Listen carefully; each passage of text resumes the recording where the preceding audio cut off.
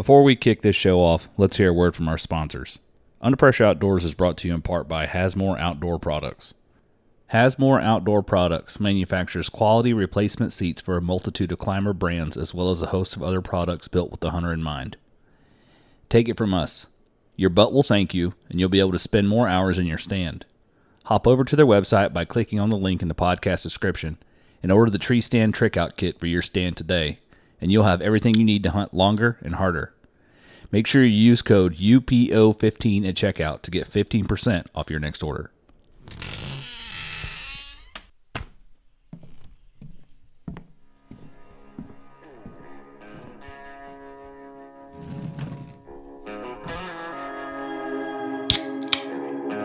I'm your host, Will Krebs, and this is the Under Pressure Outdoors Podcast.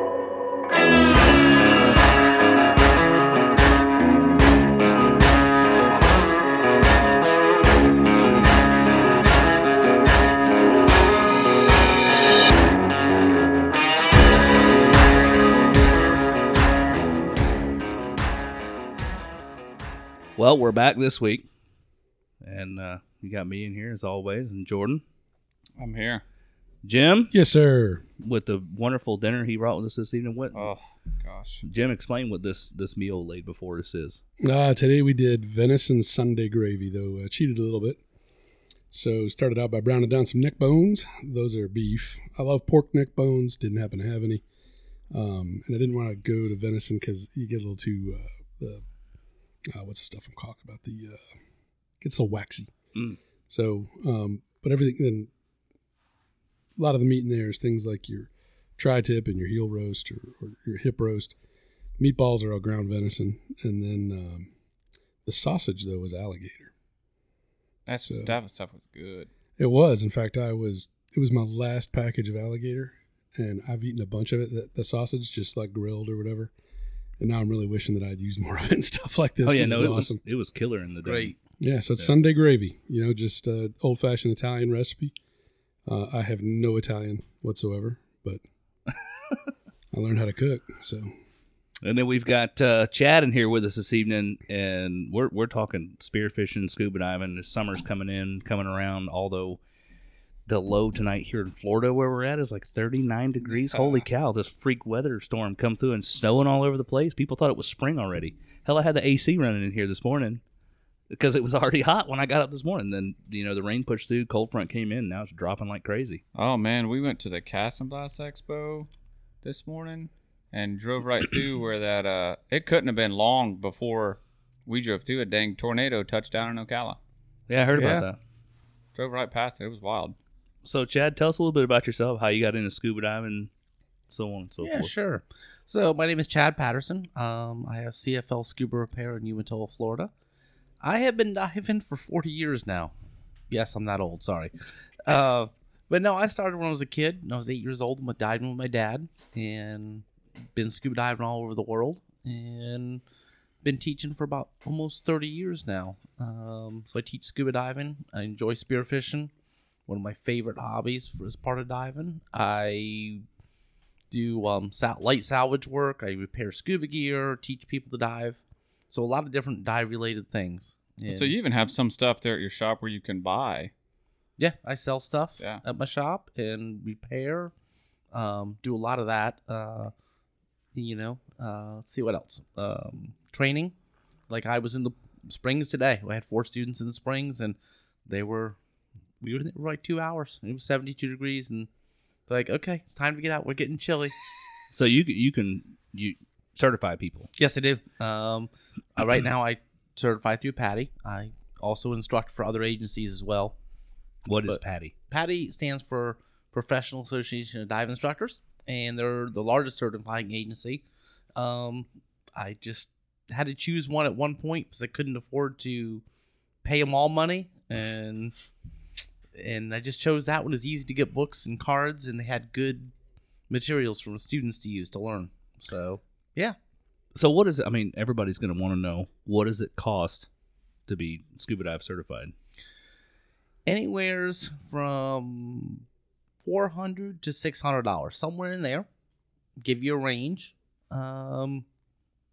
and you're going to need some personal equipment like mask, fin, snorkel, is what I have my students get, and you can be certified as little as 4 days, but it's not something you want to rush. If I was doing classes one-on-one with someone, yeah, we can get it done quicker, but it's not something we want to rush. You gotta take some time and learn it. And the biggest drawback I have been seeing from people not doing it is not money, it's time. Yep. And that time commitment and making that commitment like anything else. Just to give you an example, I made a commitment myself last year. I looked at my wife and said, you know what, honey? We are going to go to Africa on a dive trip. And we're going to go this coming November. And I made the commitment. And I made the payments on the money and got the airfare. And it just worked itself out. But I had to make that commitment and make it a priority. And that's what it amounts to. That's a big deal that I see.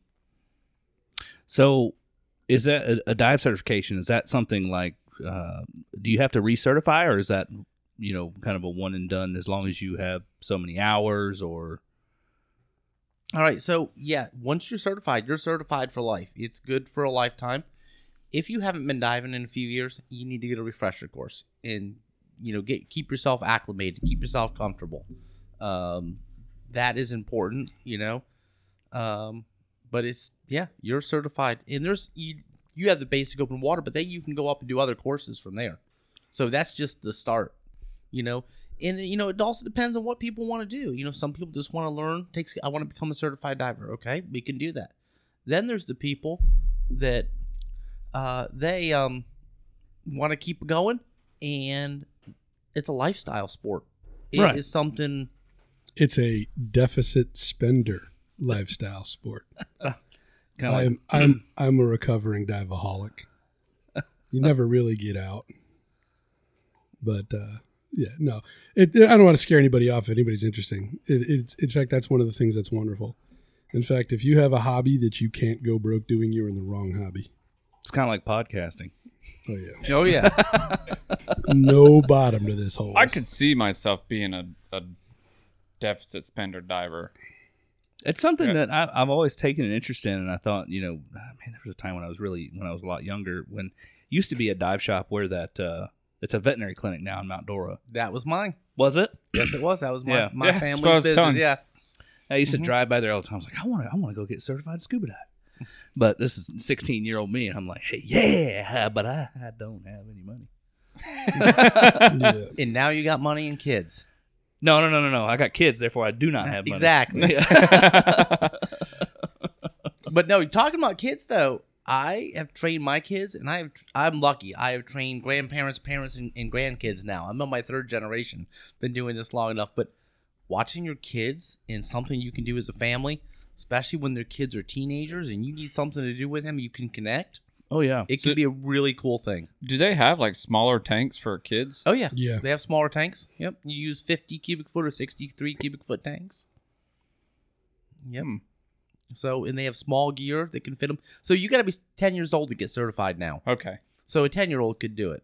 So Really? that means there's no excuse for you guys not to do it. right. Man, I took a bunch of Boy Scouts down at the Keys and got them all certified. Really? Yep. Man, you want to talk about nerve-wracking though as the adult leader, because you forget that they're pretty damn capable, and once they're off on their own and they're told that they can go off on their own, they go off on their own. Yeah, man. Yeah. Balls on a pool table. I can imagine. So what? I said. I guess you said earlier you were diving at the age of 8. 8. Yes. My father took me diving, so So this is a generational thing for you. It's yes, something you learned from your very dad. much so. My kids are third generation, and so it's very generational in our family. So I find that interesting and unique. I found I had 2 kids here in Eustis. I don't know if you know the Watson family. They own Quality by Design. Anyway, they're the landscape contractor. But I taught their 2 kids, and the youngest, he turned 10. By the time they had been in the pool with their dad since they were 5 years old, they could do master scuba diver level skills at 10. It was like, wow. Anything I could dream up for something hard to keep them occupied, they could do it. It just amazes me. You know And see, what's I know- capable of. I know scuba diving is something my son would absolutely love. That kid is a fish in and of himself. He was, man, 4 going to swimming lessons, and the teacher was like, "I have nothing else I can teach you. You need to join some little kids swim team." She's like, "I can teach you different strokes, but we've had him in a pool since he was 2 swimming. He took his first swimming lessons at a year, like float lessons. Sure. And then every year after that, he was going back. And we had an above ground pool. We lived in Georgia. Now we've got an in ground pool here, and you can't keep that kid out of the water in the summertime. So He'd eat it up. yeah, The best, and with your son being just under 10, get those kids to snorkel. Take them scalloping. yeah. Don't even get me started on scalloping. I love it so much. If I couldn't go diving, that is phenomenal. That's something we got to try with him this summer. He hasn't been able to do that yet. Cape San Blast, baby. Yeah. I'd like to Run go them out in the critter lobstering. getter. Yeah, we'll get them out. Lobstering. Yeah, I've yet to go. So tell me, you were showing us some absolute monsters earlier. Yeah, but we can't talk about where we got those from. Well, I don't expect you You're not to. going to get my yeah. secret spots I now. don't expect you to. I don't expect you to tell me where you got them. I will Although tell I know you. you told me. I will tell everybody. Doesn't mean you be all out and get them right away. It ain't easy. right. But yeah, when they're as long as a F-250 tailgate, that's a good sized lobster. And Daytona Beach, all up and down the coast, but you're in 90 to 100 feet of water. It could be 45 degrees and low vis. It can be really nasty, but they're there. They start out, down in the Caribbean, and the Gulf Stream moves north. Right. So they eventually, by the time they get up here, they're old. You'll find rinky-dink lobsters all over the Keys. Just Sure. piles of them. There's plenty of keepers down there too. But, I'd say by about the time we pulled, biggest lobster I ever pulled was off a deep beach dive off of Wabasso. Pretty sure that, I haven't been back there in a while. I'm pretty sure if I tried to get out, I have to go through somebody's, $850 million living room today. But the further north you go, they do, man. They stack up. They get big. They get big. Yep. So you should be able to find some real giants up by like Jacksonville, then, right? Oh, yeah. I never caught one up there, but it's nasty diving by most people's comparison. Like you see, dark, cold, long vis is 3 feet. Wow. Yeah. So you're down there really searching. It's spooky. Yeah, Bumping you're down there things. on a piece of rock looking under the ledges and looking. Yeah. You got to have natural rock structure. They won't find them on a wreck or artificial. They want no. You could find them artificial, but they don't like wrecks. They want natural rock structure. Huh. They like crevices and holes to hide in. Yep. Slipper lobsters for some reason seem like cars. I don't know why that is, but yeah, he's right. Absolutely. Yeah. Of course he's right. He's been diving longer than I have. But What's a slipper lobster? It's like a shovel lobster. It doesn't have any of those. Okay, so what's Okay, a shovel so back lobster? up. Okay, you're gonna have to look at Google. The lobster we're talking about here, the spiny lobster, they got the tentacles. Right. Okay. A shovel They lobster don't. So has, they don't have claws like you see. yeah. on There's the no lobsters claws. Those are the main lobster, and they're up Yeah. in Maine and up in Massachusetts, up north. These are the good tasting lobsters. Go ahead. So a shovel has like a two little flaps in front of them, his nose. Oh yeah. I know what you're And- talking Little about. They call them a shovel nose. bulldozers. Yeah. And he can push through the dirt and push stuff, and he eats in the sand. But it's got a lobster tail like a lobster. You can get those anytime. There's no limit on those, and there's no season. They remind me of a roly-poly or pill bug, as some people call them. Right. Yeah, And kind of. those are some of the best eaten ones. Yeah. Are they really? Mm-hmm. Yeah. They're fantastic. Where do you And- find cars off the coast? No, I've more than once you find some dinky car like that somebody, I don't even know how I got out there. Like there's cars in the Gulf and you'll find them, around cars. But out there, it might be that you're finding them around cars because they don't have, out in the Gulf, you don't see, so you get way out. You don't see the big structure. It's the only thing out there. Oh, it's like, you get off the coast in the Gulf, flats fishing, you get 2 miles out and you find a rock. Yeah. Oh yeah. It's just loaded with everything you can think of. But very rarely lobsters. But I do a lot of spearfishing and lobstering. But when I go out of Homosassa a lot in that area, Yeah. you don't see lobster out there.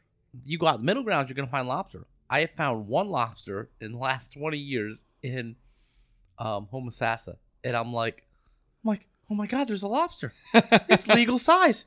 it's lobster season. I'm like, crap, I don't have anything to get it. Yeah, but how? Well, Yeah. what kind of limestone blowout was he in? You could have wrestled him out. You Oh, know? I could have grabbed, and I'm Yeah. like, I got gloves, I can grab them. You know, I'm like, oh, it's gonna hurt Yeah. because I did make the mistake once. You know, they tell you, you know, you never stick your hands in holes. Well, I stuck my hand in a hole after a lobster, and you never saw somebody jerk their hand out so fast. Thank God it was a small moray eel, but he got Ooh. me. He got me in the knuckle, bit right through the glove. I'm like, that lobster bit me. I'm like, wait a minute, it doesn't have teeth. What the hell are you thinking? And I look, and I should have checked the hole, and I didn't look. It's my own fault. Shoved Wow. my hand in there. That moray nipped me in the knuckle. Yeah, that was used to- not fun. I used to wrestle them out all the time, and never got bit. Never had a bad experience other than, you know, the spinies have those two horns up on the front of their carapace on their head, and they'll dig those things into the reef, and then they dig their. It's amazing for a small animal how they're really strong, Oh. they just lock themselves in there. Everything on there spiny and sticky, and by the time you twist and rip them out, you pull them out and they got no legs. And you know, you learn a lot of times. Also, you learn that if you just find one, it's probably a female. You pull it out and damn eggs. You gotta let it go. Right. Yep, all that. Eggs done. So can they whip you with those big antenna they've got? No, they use them to feel, and they'll back away. Uh-huh. But when you try to grab them or pull on them, Oh, yeah, they just disappear. the bottom of the tail Mhm. has sharp things. Everything's sharp on them. So you got to have gloves on. You know, they'll tear you up if you don't have gloves. Huh. Well, I think about catching lobster and going back to like catching crawfish in the Creeks as creeks a and kid. stuff. Mm-hmm. Speaking of crawfish, before we continue, crawfish bowl coming up. Buy your tickets.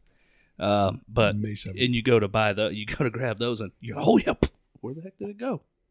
Just one slap of the tail, and that sucker gone. The lobster are the same way. Yeah, and then they make that big cloud of dust when they Mhm. disappear, so there ain't no chance in finding them.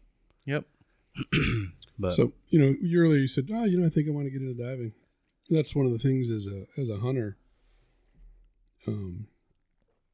Man, as soon as you get certified, you're seeing all these fish, and you're like, I could get that. And that's the thing. Next thing you got yourself a Rife spear gun. yeah, see, the thing is like You can go to Chad and buy a spear gun too. I'm not, Yeah. I'm not a great fisherman, like a rod and reel fisherman. But if you can, and that's probably not a good thing. I don't need to get dive certified because then I'll just end up with more crap I can't afford. But Isn't if that you life? right? And then you change the fishing scene to an underwater hunting scene, right? And that's just a whole nother ball game in itself. Yeah, the funny part about it is it's not as easy as you think. People think, well, I'll just swim up to it and shoot it. The fish know. I don't know how they know. Because They know. You can have. Usually I don't spearfish on a reef with a whole bunch of tourist divers, but sometimes it happens. You bump into them, because there's groups on the same reef, and it's fish all over well, sometimes they're feeding them bread dough or hot dogs too. That helps.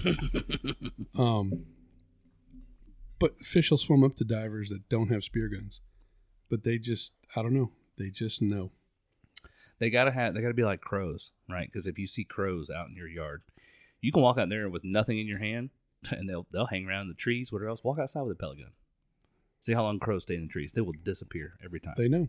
They know. So like if you're hunting a buck and going for a white-tailed deer, you see you're not going to see the buck. You're going to see the fawns. You're going to see the doe, but you need that buck with not the spike. You need the 8-point. You Mhm. know, it's the same thing. And they're smart now. I'm telling you, they know. I think we, in general, discredit fish and animals on their intelligence level. We do. I mean, you watch a big bass. I mean, it is a momentous feat in and of itself for a bass to get over 5 pounds, let alone 10 to 12 pounds, right? Okay. And a bass that's that big is always a female, but she's seen so much thrown at her throughout her entire life. And you throw a bass up on a bed. You'll throw it up there and knock it in the head with something. They'll hit it, spit it right back out before you can ever set the hook. And man, it just makes me so mad. But they know better. They do. And you know what's neat? You get to go diving And if you go in some of the clear lakes, you can see these bass bedding in the beds, and and you talk about that. It's like when I'm not spearfishing, I absolutely love to go down and look at fish behavior. What are these animals doing? What's going on? What am I not seeing? And look, there's so much out going on. Seth, I feel like I can antiquate a lot of that to like, I guess really hunting in general. I was going to say duck hunting because and especially duck hunting specifically, the birds move so much that you're just continually watching a bird to see, where it's moving and, what time it's moving, what it's looking for when it's moving to certain places. So fish are the same way when you go and study them. Oh, they are. They are. And, the things they do, how they congregate, and what is this fish going to do? And then once you shot at it, you miss, am I going to get a second chance? Is it going to let me even get that close? Is it going to go under the rock? Is it going out in the reef? Where's a hole that it could go to? And then it's different once you put a spear shaft in it and you have to chase and follow it. If you're free shafting hunting, which I enjoy doing, it's much harder, but you got to figure out where he's most likely going to rock up, and you look for the silt trails and how am I going to follow this fish? And there's a lot to it. But you talked about duck hunting, and my son duck hunts, and I'm sitting there, he goes, oh yeah, that's such and such a duck. How do you guys know from 50 feet? I'm like, that's a duck? You just spend so much. I mean, it's just like, I'm sure we could go down in the water and you could see a fish far away and tell me exactly what it is, but I don't know what it is. And I'll be looking at, I'll be out in the distance looking for a shadow. Yeah. Saying, oh, that's the shadow. That's what I'm looking for. How close can I get and stalk them? You don't chase them. You chase something underwater, you ain't catching it. Yeah. You stalk it. It reaches a point when you're duck hunting. If you spend enough time in the water, you can tell what a duck is just by how fast it's flapping its wings. Oh, so you can almost look at the shape of a body on a duck, or like as it's flying, you can see the shape of its head and know what it is. So, like I can look at a shape of a fish and like, oh, that's this fish. Yeah. Gotcha. Just like that. But it's just practice. There are strategies. So, it depends on where you're going. On the East Coast, you've got the Gulf Stream that's blowing you north, and down south it comes in pretty tight to shore. But you can go from 30 feet to 100 feet of water pretty quick if you're going east. Yeah. But at any rate, you get out there in the Gulf Stream, and if you go out, say, with a regular boat, if you don't have somebody that's got a private boat and willing to follow you around, you have to go out on a boat with a captain that doesn't mind if you go spearfishing or lobstering. Most of them don't mind lobstering, but some of them are a little more tentative about spearfishing. At any rate, you dump in, or they'll dump you off someplace that's not necessarily the rest of tourists are going to be. And it's not going to be the big pretty stuff that you think. A lot of it's just sand. Most of it's desert. But there are these limestone blowouts. And the limestone blowouts might be in, as you said, 80, 90, maybe even 100 feet of water. Mm-hmm. You can't stay down there because you're using too much gas. And you're nitrogen loading. So these days we all use computers to hopefully help you from getting the bends. Or if you're diving mixed gases, there's something called oxygen toxicity. I don't want to go down that hole. But long story short, you'll drift at maybe 30 or 40 feet and just let the current push you, using very little energy, using very little air. And you're looking out in front of you, and you can do that in the Gulf Stream because it's pretty clear, and it's just limestone, but there'll be one that for whatever reason has a bunch of fish on it. And chances are, if that limestone has fish, it's got lobster. And chances are, if it's got fish, not too far off where all the modest fish are, there's a bruiser. Yep. He's there somewhere, or she's there somewhere. And there's other things you can do. Like most of the time you want to run from sharks. Sharks are also great to follow because sharks will eat things. And when sharks eat things, big fish come running. And I wouldn't advocate this, but there are guys out there that shoot cobia off the back of bull sharks because cobia will follow them like puppies. Yeah, that's a... I know about that. I might have seen it done. I've been there, done that. That's how I got my first cobia. I've been around sharks, and I don't know. It all comes down. It's like alligators, man. It's a healthy respect for the apex predator of because when you enter the ocean, you are not the apex predator. No. When you enter a lake to do anything, you are not the apex predator. And when you come to an understanding of that and a healthy respect for what is the apex predator, it's a lot easier, in my opinion, to just be comfortable. I was saying maybe I haven't spent enough time down there, but from what I have ran into scalloping wise, the sharks that I've ran into aren't, people think they're going to hunt you down and bite you. Nope. They're just moseying around doing their own thing. Well, most of them you don't have to worry about it. Well, usually, there's a couple that you really need to pay respect to. Obviously, bull sharks. And I would suggest that for the most part, especially if there's any murk, you run into bull sharks, it's time to go.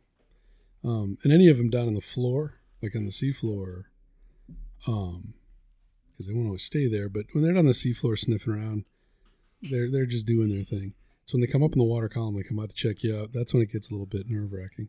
But when you run into sharks near the surface, when you get into the gumbo, near the surface there's a big layer of gumbo. When they've come up in there, that's when it's nerve-wracking. But Yeah. Really, now that I've gone through that, to be a diver that's had reasonable experience with sharks, you spend a lot of time in the water, and you're also not in any of the pretty reefs. Most of the time, you're not on the pretty reefs. Lemon sharks will come in. I don't know if they still do. They used to come in. Yeah, they come in to make in the wintertime. Lemons. But lemon sharks, bull sharks, and lemons, But really, anybody that's thinking about getting into the water or the recreation, especially diving, sharks are just not something you have to worry about. It's actually pretty dang cool when you see them, because most of the time you won't. And if you do, they're gone. They rarely ever stick around. You really don't want them to stick around. And you're probably spearfishing or doing something. I saw a pretty good tiger shark down in the Keys. Sure. One time I went down there. And it was between me and the surface, and I just chose to wait. I was, I might have been 18 or so. But that was cool. I mean, I was going to say, I was in 8th grade because I had a broken arm when we went to the Keys. So you would have been. Yeah, no, I wouldn't have been. I'd have been in high school still then. Yeah. Yeah. No, so I was in my senior year of high school. Yeah. Yeah. But I've seen sharks when we're scalloping out there in 5-6 feet of water. Oh yeah. Just come swim up to you, and at that point when it swam up to me, I stopped, and I just maintained a watch on the shark until he left, and then I went back to what I was doing. And they're curious. They are very curious creatures, and they're very, you can see them, like you said, when they come up to you, they're curious. They're going to circle. They're going to give you some. They're not just going to come out there and just come at you and grab you. It's not like that. And if you don't have any, when you're spearfishing, that's totally different when you have fish and dead fish around you. That's a whole different ballgame. If you're just pleasure diving and you get to see a shark, it is amazing. They are gorgeous, graceful creatures. The same for alligators. Like, I do a lot of training at Alexander Springs. I had my students like, Chad, look over there. There's an alligator. I said, what do we do? I said, get your mask on so you can get a better look at it. You're 30, 40 feet away. You're plenty far enough away, but you have good visibility. Experience it. Look and see how it swims. Look how it can bend its neck. But to go back to a shark, I have had people on dives like, hey, he wanted to see a shark so bad. And I'm like, well, there's one out there, the distance. He's like, I don't see it. I'm like, come here. And I took him 5 feet where we just passed a nurse shark sleeping under a rock. I'm like, there's a shark for you. Are you happy now? Yeah. You bring that up. I'm more concerned in freshwater about being near an alligator, snapping turtle than I am an alligator. And in saltwater, I'm more concerned about being near barracuda than I am near sharks. And they're just as scared of you, But like you said, knowing an apex predator, in a healthy relationship, and they're just pretty damn graceful. You know, you got to worry more about the Goliath Jewfish. I said Goliath Jewfish. Yeah. For those who don't know, Goliath grouper forever were called Jewfish. Yes. And then they got named Goliath grouper. They are more aggressive and more likely to sneak up on you, I think, than a shark is, at least from my experience. Really? I got absolutely agree with that. Yeah. Buddy Jay Platt had one. We guess he swam by it underneath a reef, or maybe it was tailing him. And he had one of those clip stringers, the ones like giant paper clips, just tucked into his bathing suit. It was a warm day in the Gulf, and came up and dragged him down the top of Limestone Reef. Oh yeah. Yeah. So. I shot a fish, and before I get it off the spear, Goliath grouper had that spear, and I had the line attached from the spear to the gun. and I held in the gun, and that fish dragged me about 50, 60 feet through the water. So fast it was pulling my mask and my snorkel's shaking that I was moving that, like getting towed behind a boat that fast. And I'm being pulled. And I'm like, I'm not letting go of my gun. And I'm like, I finally, on your spear tip, you got two little butterfly wings that open up. They finally bent and broke loose. And that's how, and he got the fish and I got my stuff back minus the broken tip. And those fish are huge. They're huge. Volkswagens. And know that they just opened up a limited hunt. It's hook and line only. You get one per tag, like a gator tag. And there's a slot limit. They're I fairly read. small. I would say they're slot limit, small. yeah. And that slot limit's small. I mean, you know, I get that they're protected, but they are coming back with a vengeance, and they. It's a conservation success story. It's another one of It is. It is, but conservation it's time. success stories. It's time to open it back up. I mean, I would love to go out and be able to hunt a really big one, even if you had to come bring it back and have a fish and game biologist come, because they can get ear bones out of those fish.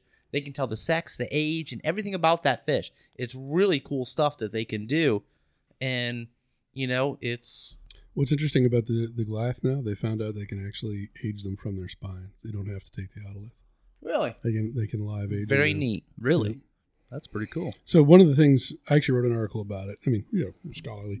No, I wanted to write an article about it when I heard they were considering the thing, so I did a reasonably deep dive for a layman.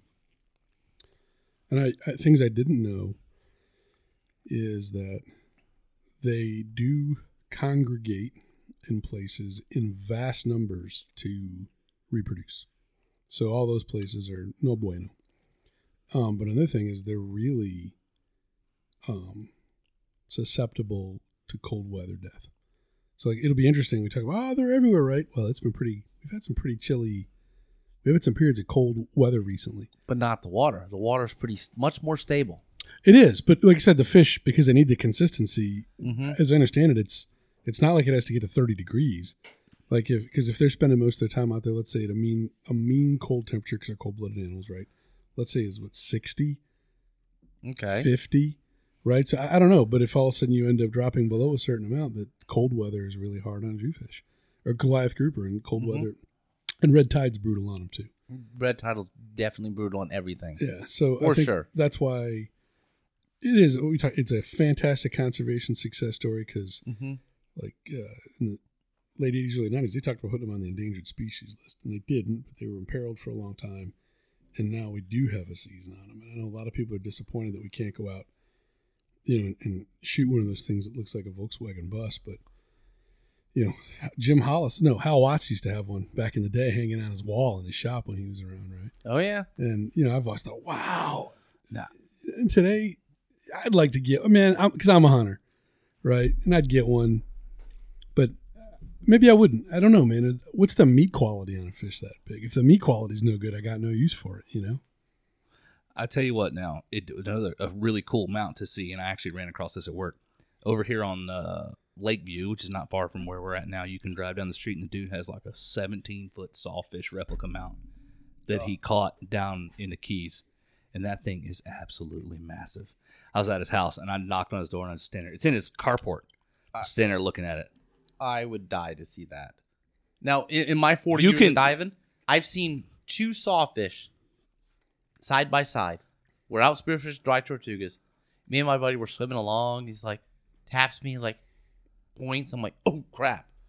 They were just sitting in the bottom. They had to be that 17-foot range. They were huge, 20 foot. And he's like, he looks at me. He's like, did you ever see them? And points. I'm like, And we're just sitting there dumbstruck looking at these two massive sawfish in the water. Never. It was a once-in-a-lifetime thing. He said he caught it on a shrimp and fought it for 5 hours to get it back to the boat. Holy I believe cow. Yeah. I mean, it was it's an absolute monster. You go drive down Lakeview and just keep watch to the right if you're coming from the house. It's in his carport. You can see it from the road. We drove down there today and I just stared. Well, heck, we need to go have a beer with that guy. Yeah, right? Yeah. So you mentioned your parents got you into diving, right? Yes. Or your father. But you've been Was your father in the business? Yes. When we had our dive shop in Mount Dora, he started it, and I came into it as a kid. I actually started working. Let me back up. I grew up in upstate New York before we moved here in '90, and I went to high school here, and we had a dive shop in our house. So when I was 12 years old, I was filling scuba tanks. I was doing stuff and behind the scenes. So, and he started it, and it was CNN Divers, Chad and Neil. My dad turns 80 this year. Did he used to have a shop in Eustis? Was it? Yeah, we were in Eustis by Bob Mullins Allstate Insurance years ago. We started out there, and then we moved to behind Sonny's Golden Corral. So I dove with your dad 30 years ago. I don't doubt it. Just on one of those things where you run up to like Devil Springs and Blue Grotto. Yeah, that's funny. Blue Grotto is a cool one. I've snorkeled that. It's kind of a cool little. It's neat. It's neater when you can go diving, though. I promise you, it's better. Oh, I bet. Because I was gonna go to Devil's Den that day, and something happened. We couldn't go, but then we found out that the Blue Grotto was across the street, and ended up snorkeling there. I was like, dude, this would be awesome to dive. So, what's your deepest freshwater dive? My deepest freshwater dive would be in the springs and be 140 foot in Paradise Springs, which is a cave at that point, and it's pretty silty. Yeah. Mastodon bones coming out of the side of it. Really? So that's wicked cool. My deepest, though, years ago when I was younger, I took a deep air course into the ocean, and I was shooting for 250 feet. I blew through that at 273 by the time I got control of my descent to start coming back up. And that is my deepest, not by choice. About 200, 220, I'm pretty good. And that's just me and know where I'm at. And that was with air, no mixed gases. So you have narcosis. Imagine for most people, I start noticing at 80 feet. 100 feet to 130 feet, it's like 2 drinks on an empty stomach. You guys know how you feel. Well, at 200 feet, amplify that to 5 or 6. The other thing so that's 5 shots. We take 5, 6 shots, and you're not getting behind the wheel of a car. And yeah, you can almost be incapacitated. So you're so gone. Jordan being here painting stuff on the studio floor and knocking holes in the wall. Yeah. There you go. That was beyond incapacitated. I've had different people try to describe narcosis, and I don't know how. I think different people experience it differently. Yeah, some people absolutely. are more susceptible than others. I would say that narcosis is not something. In my experience, it's usually something I'm not aware of until I realize that it happened. Yep. Or then when I would, going back to the spearfishing and things like that, when you're at depth, all of a sudden you're not really conscious. It's just things that should be easy aren't. Like, so you shoot a fish and you're let's say 120 feet. And you got to take, because maybe went through the gill plate or something, you got to take the spear tip off to get the spear back out of the fish, and it's just taking longer. And then all of a sudden, now you've got the spear tip in one hand and you dead fish or fish on the other, and you got to get it on a stringer, and then you got to somehow get that back onto your BC, and then you got to. And meanwhile, the if you're not free shaft and the cord's kind of getting wrapped around you, and what really is dangerous is you're doing all this and you're still at the bottom. You forgot to start to ascend. Right. And then all of a sudden, but usually then there's, with experience, there's always that little voice that's like, hey, you're forgetting the most important part. You can't stay down here.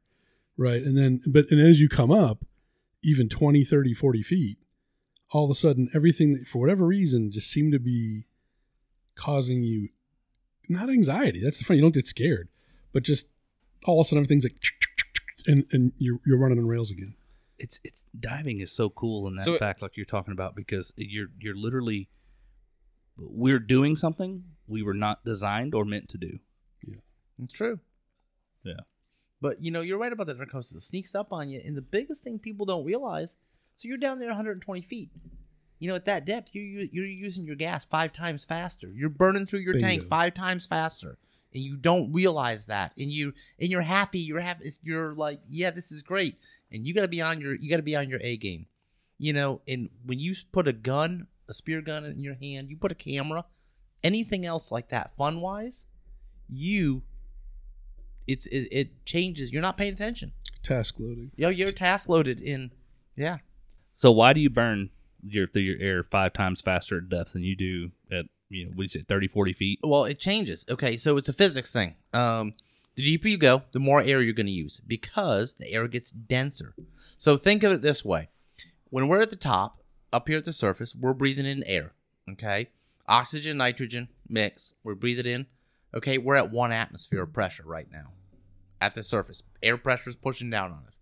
Every 33 feet of salt water is another atmosphere of pressure. So at 99 feet, that's 4 atmospheres.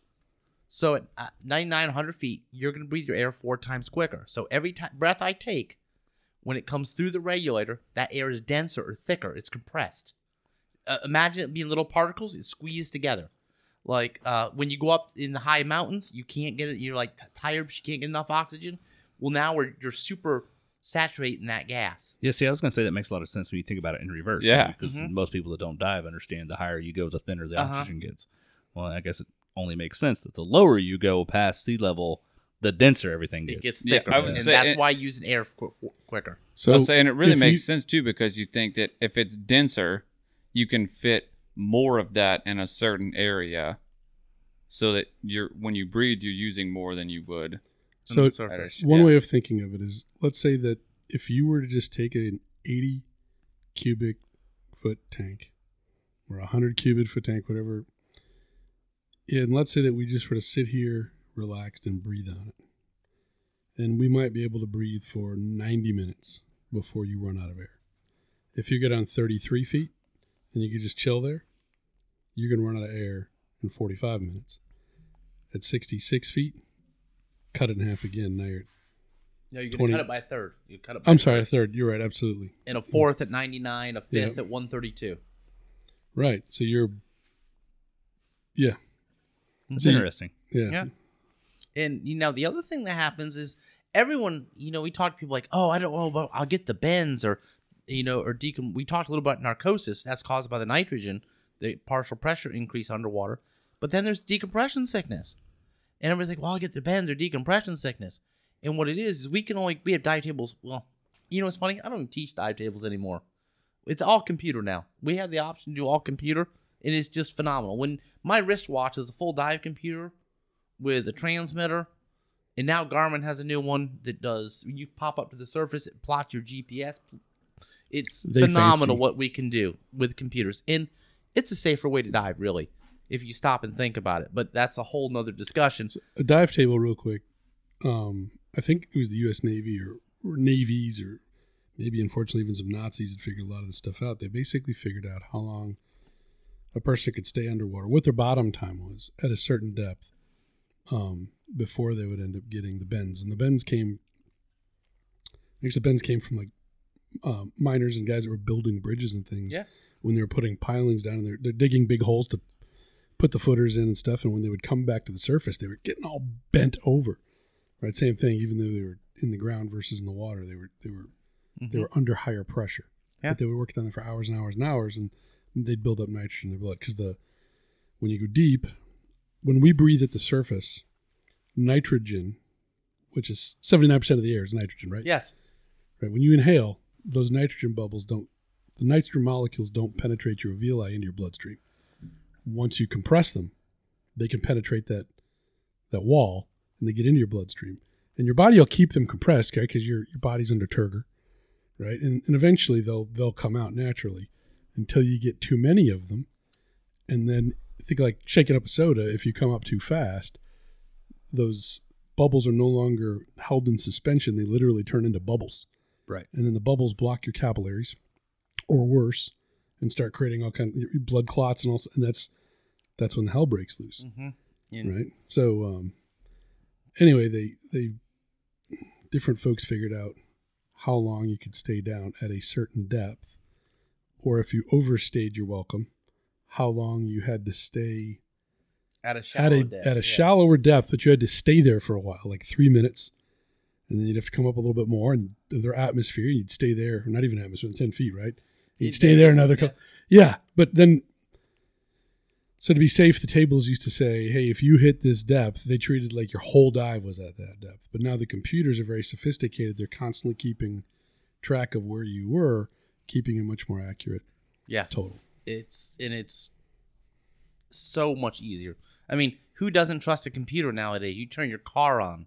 We're tethered to phones. It's amazing. So that's an area where technology has really helped diving. Yeah. And I love that you had brought up the caissons and they called Couldn't remember caissons. the That's name. what Caissons. you were looking for. Thank you. They found out in the Brooklyn Bridge what a caisson is. It's a big, imagine a box, a cardboard box, and you put a big box down and they sink it, put rocks on the outside of the lid and sink it down, and they pump it full of air. And they'd have a tunnel with a ladder. They go up and down, and they pump air full it, and you'd be down at 60 feet. Well, we know we can go to 60 feet for about 50 minutes. Okay? Guys working in there all day. Yeah, all day. 12, Hard. 15 hours, all day. Hard. And Yeah. you're working, and they're breathing, they're pumping down clean air, but it's full of the nitrogen. So they come up, and they're all crippled. We're like, well, shoot, let's go to the pub. Let's get some drinks. Oh, even better. And it's like, and then they get back to work, and they stumble back to work the next day, and they go back recompress. down, and they go back down. Oh, we feel better. And that's how they started really realizing. So you got the Navy with the dive bells. You got this. This is the late 1800s, early 1900s. They started figuring this stuff out. Then there's it wasn't until the 1980s when we had Doppler ultrasound. An ultrasound where we actually really learned about bubble formation, and it made a huge difference in the safety. And it's knock on wood, and not that I'm not careful, but I haven't had I've never had decompression sickness. Don't have any desire. It's treatable. We can put you in a recompression chamber, but Not even the skin bends? You didn't get a rash or anything? no, never had skin bends that I've noticed. The problem is if I did have the bends, I'm like, oh. So I have a bad knee. I get hit with a boat prop 10 years ago and tore up my knee pretty good. So I feel like we need to hear that story before the end of the podcast. that story is a pretty damn good story. And yeah, it's a good story, but yeah, I would if my knee hurts after a dive, my knee hurts all the time. I wouldn't know. Yeah. And you're more susceptible in a bad joint, Yeah. So there's just things you might pawn it off as nothing, but and what really sucks about decompression sickness is the only way to treat it is to put you in a chamber. Oh, you still hurt when you come back from the chamber? You didn't have decompression sickness. We can rule that out. And that's only about 20-30 grand for a 6-hour run. Oh. Yeah. Oh, God. Yeah. You stop and think about that, of how easy we can get hurt and the money it costs and just. That's why I used to pay my Dan premium every Oh, year. yes. I pay mine. Dan is an extra insurance thing you can get it's like having CTO for the boat or AAA but any in-water accident, you get they can help airlift you, and there's a lot to it. It's pretty cool. They'll pay for your chamber ride. Oh, yeah, pay for your chamber ride. Actually, it's funny you say a chamber ride. There's a shop in Tampa. They've got a chamber. They're going to do narco night on Fridays and Saturdays, and they have a chamber at the shop. The guy's a big commercial guy, and they're going to run chamber rides. Come sweat profusely and get in the chamber. claustrophobic and pay me money. Yeah. But it'd be fun to go in a chamber and have and just for something different and get narked. No? No. Oh, yeah. Anyway. That's a difference. You're not sitting in a room like we're sitting in now. Oh, it's a You're tube. sitting in a little coffin. You're sitting in a metal tube. It's like this metal tube, and you're in there. Where was So I? hospitals actually do have big rooms. They put a nurse in there with you and everything else. But yeah. So I was at the hospital in Savannah when my daughter was born. I took a wrong turn and came past their decompression chamber, and it's like the top is. I mean, it was a big tube, but it had glass in the top, and you could lay there, and it had a TV facing down, and they give you the remote so you can watch Netflix while you lay in there. Yeah, not for a diving one. So they do have chambers like that. Waterman right here. That's for healing. That's for the healing and the wound care and stuff like that. And yeah, diving has to go. We got to take you down to 200 feet to correct it. God. You need a chamber that'll drop you, and there's maybe like 10 of those in Florida. Probably they're spread out in all the major cities. Yeah. So I'm sure your big port cities have one. Yep. Yeah. I've never experienced it, never run into somebody that's been bent, but I've read an account. It's a book called The Dive, and it's about a father and son that were really, really experienced divers, but they dove on. They were diving and looking for lobster. They got separated and then looking for each other, and they both overstayed their bottom time by a long time, and we just ran out of air, and they had to come up. Mm-hmm.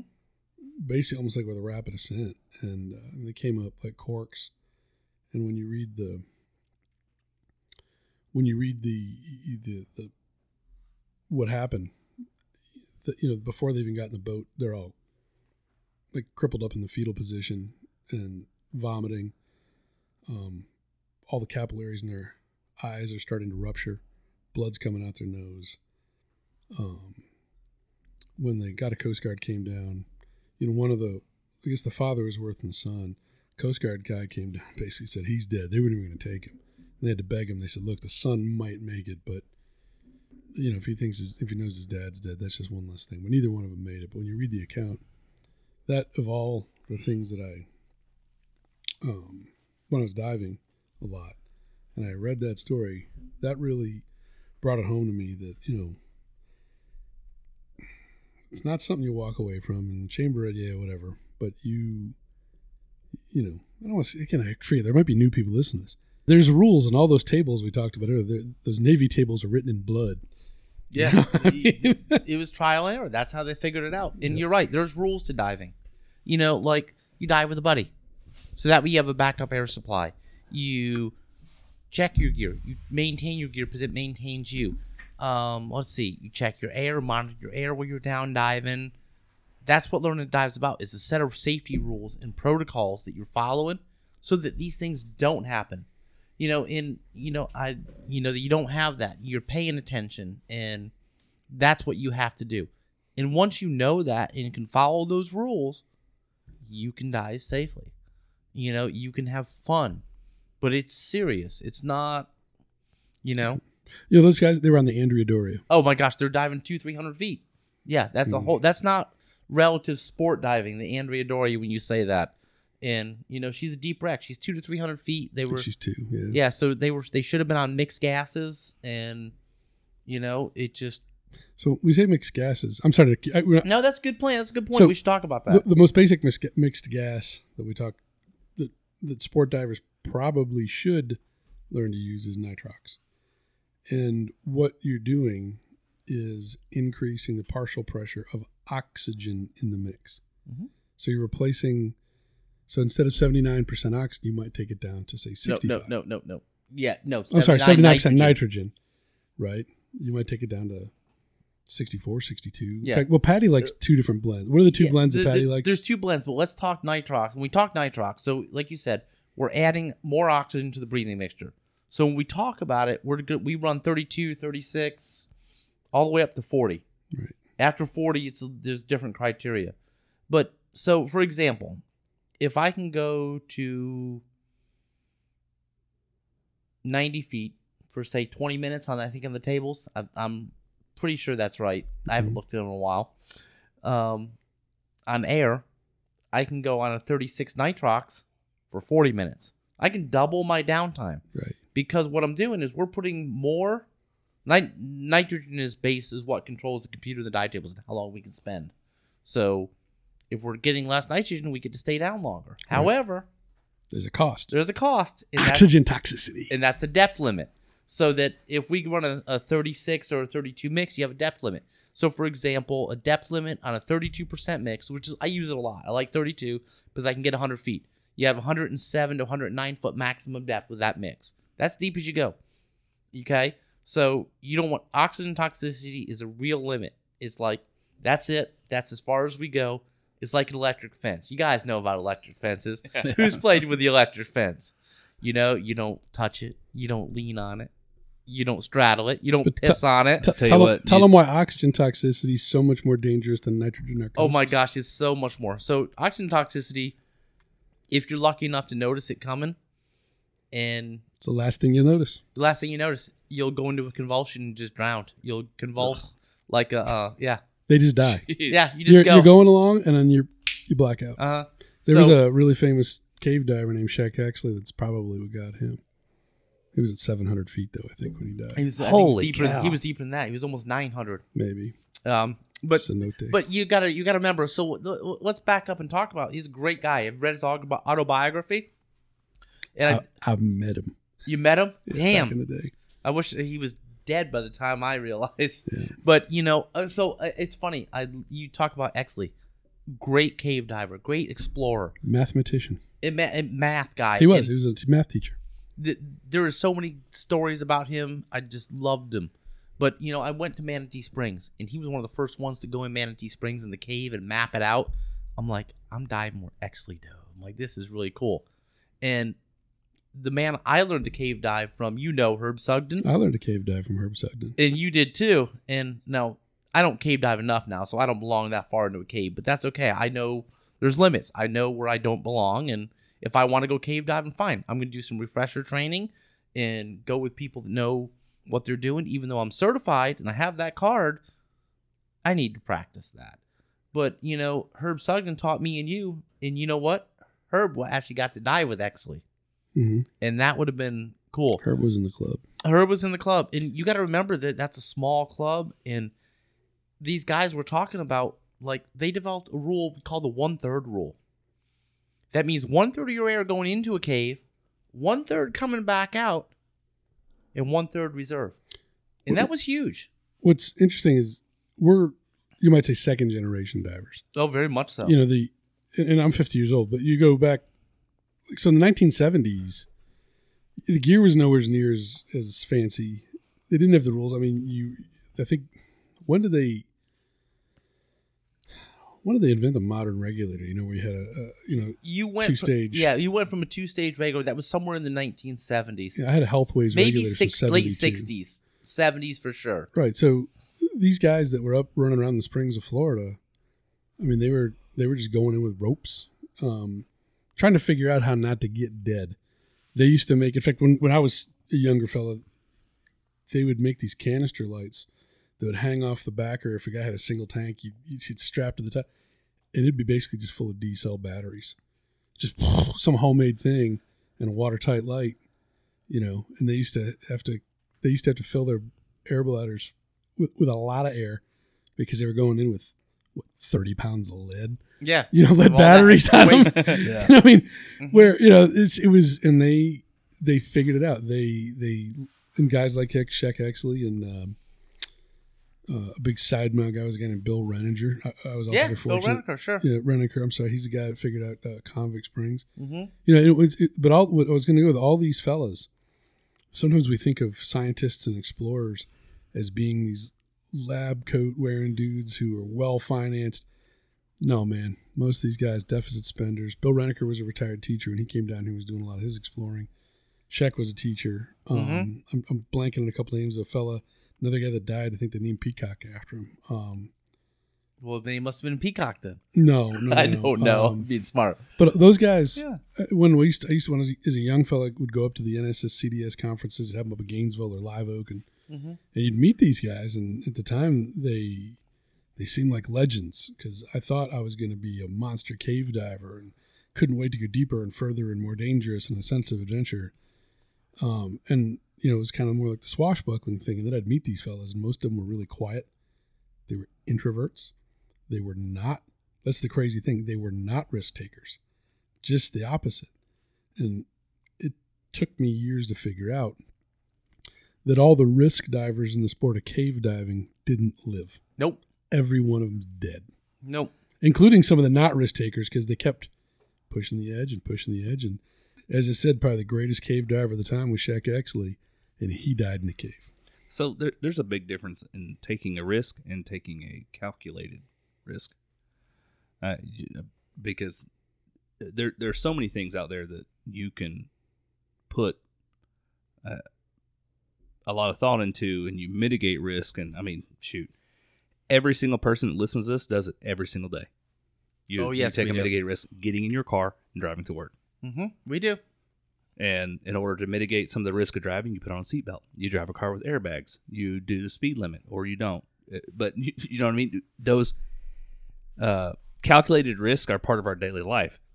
And you just have to learn, well, you have to know your limits, one.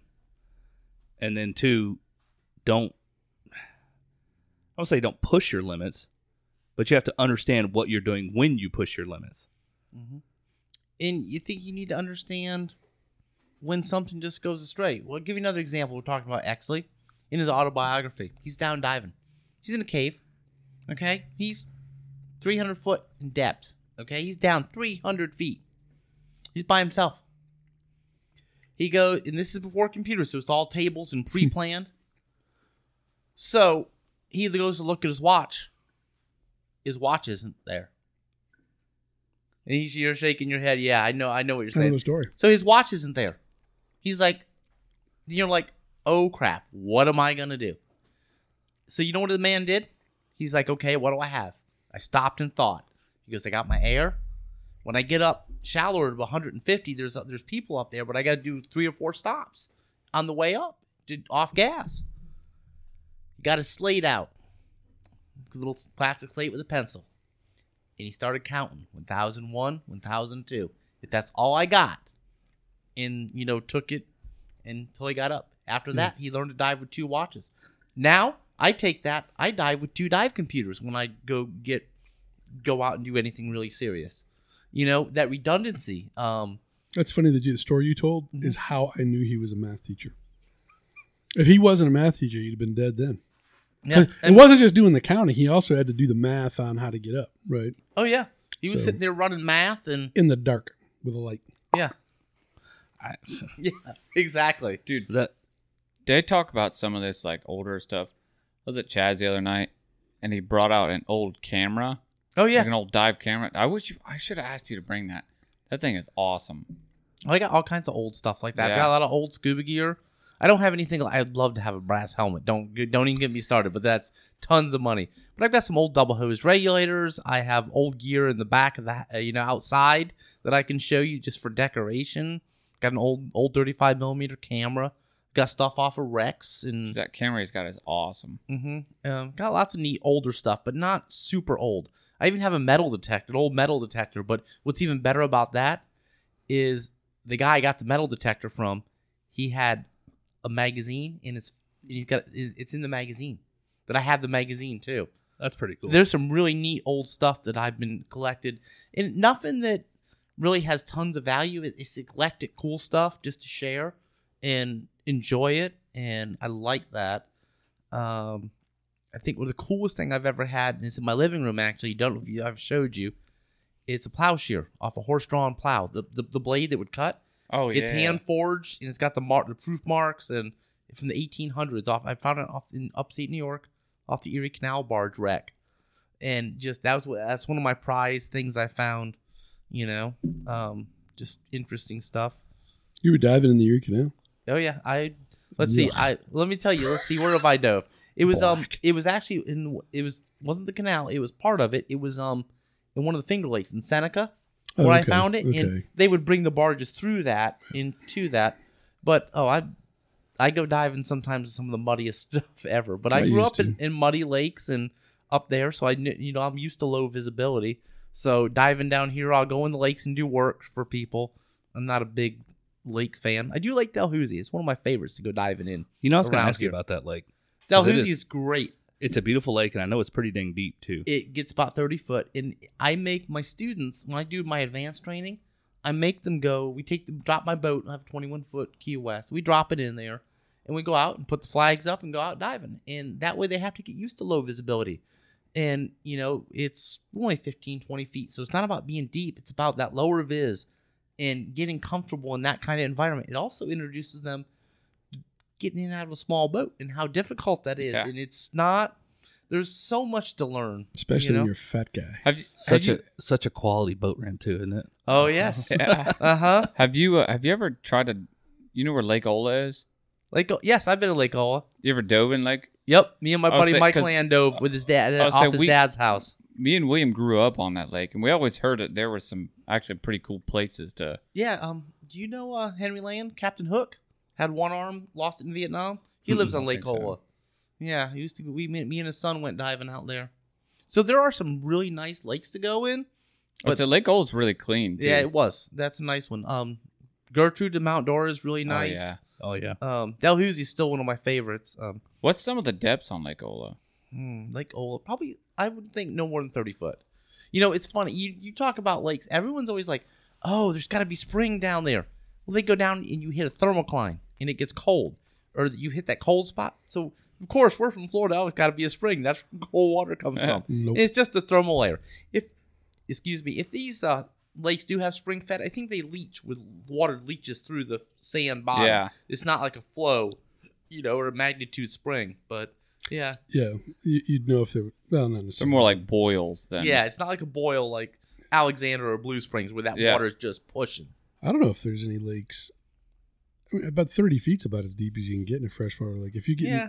if you can get deeper in fresh water, but you're probably in the karst system. You're in some sort of sinkhole or Yeah, cave system. about 30 is about as deep as you're gonna find for a lake in Florida. There's some neat ones. They don't put in any of the dive books. Oh man. Okay, for those of you that are adventurous, but please be careful. Go start running around the pawn shops and find the really old versions of underwater Florida. Underwater Florida. Yep. Yeah, I can't remember the name of Yeah, but what are you gonna tell us about? Which one? it. Devil's Sink. Devil's Sink. It's up. It's in the middle of nowhere. It's up somewhere in the Gainesville area. I've heard that name before. But there's Devil's Ear, Devil's Eye. Those are all part of a nice Jenny system. That's part of the Ginny system. Yeah. Devil's Sink is just a sinkhole. And it's big. It's probably 50 yards across. And the directions used to be, drive out, and when you get to near the old oak tree, turn left, go down 3 sand lots, turn right. And my friend Chris Schwartz and I drove all the way up there. We used to have a copy of the 1950 Geological Survey, and we went everywhere, man. So anyway, we found this place because it was in Ned DeLoach. Oh, so this guy Ned made this thing. We went out there, we found this, and we were out there in the middle of nowhere. And you come down a pretty steep incline, and then there's like a limestone shelf. And we're looking down, and the water was probably 20 feet below the limestone shelf. And this is really kind of dumb on our part, because there was an old rickety wooden, like when I say wooden, made with logs, wooden ladder that came out of the water back up to the limestone shelf. And then since we're out in the middle of nowhere and it's hot as hell, as I recall, we just like stripped down, threw our wetsuits on with nothing on underneath, and we went diving. And it was pretty nasty and murky all the way down until it was probably 80 or 90 feet deep. I got a dive log on it I was looking at not long ago.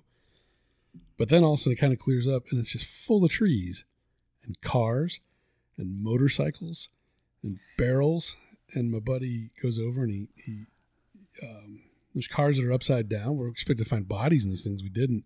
There's no motorcycle down there. My buddy managed to get the cap off the tank, and all of a sudden all the old gasoline that was in there came like, oh man. So we came up, we overstayed our welcome there too. We ended up doing a little deco stop, and then we come back up, and because we got to climb up this ladder, and we got all your dive gear, and the water was warm at the surface, so we take all our dive gear off and then get out of our wetsuits.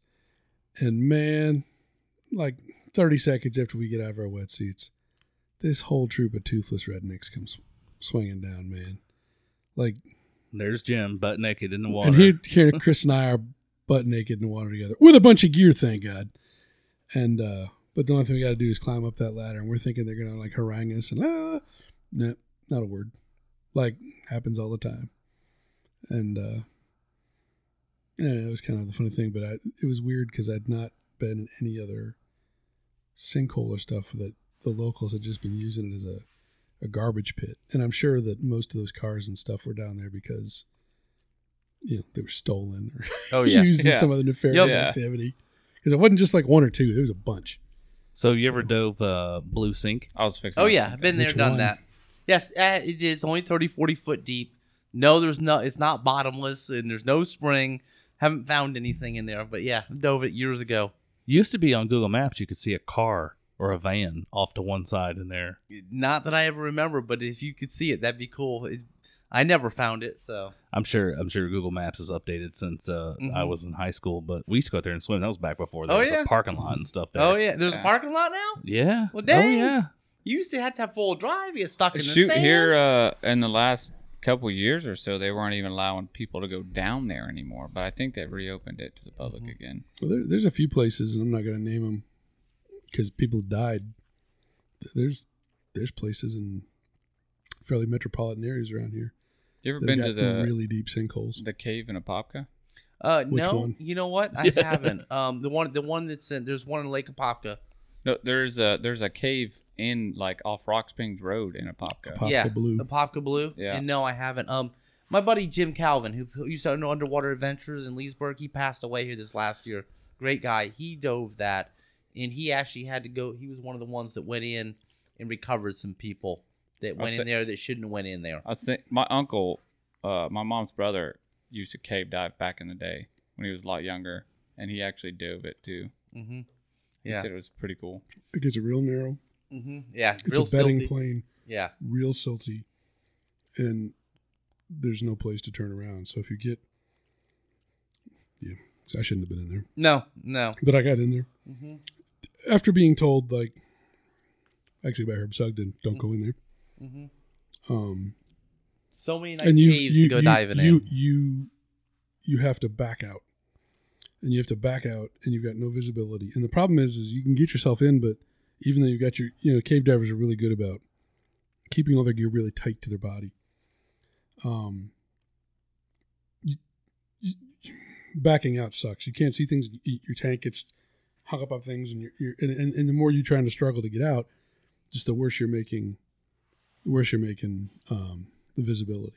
And then you finally get out, and you're like, I'll never go back in there again. And those are dumb. You learn real fast. Mm-hmm. You talked about earlier, said about taking risks or calculated risks and pushing the envelope. We did, and I'm very lucky for the handful of times that I did quote unquote push the envelope. And the good training, people that told you too, and to help you. Yeah, Sure. but training will take you so far. Yeah. Well, the training is the only thing that does save your life, Mm-hmm. because otherwise you're going to die. And not that we want people to die, but yeah, that type of diving, you need training. That guy I was telling you about, Chris Schwartz, he had a dive buddy whose name escapes him, but I used to, when you hear the stories about the guy that got back in the cave and he died, and he wrote on his dive slate, I love you, Mom, Dad, and his sister. And that was one of Chris and a fraternity brother named Barry Wilcox went to high school with that kid. That is a real story. And he wanted himself back into a cave that had boulders, and he had a rope. But he wasn't cave trained. He didn't know anything about tying off. So he had a rope going back in there, but what he didn't realize is as he was going back in, the rope hopped the boulders.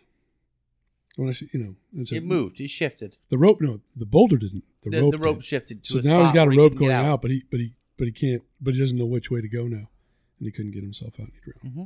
Yep. Didn't tie it. All right, so we got a little bit morbid. Let's get back into some of the fun stuff.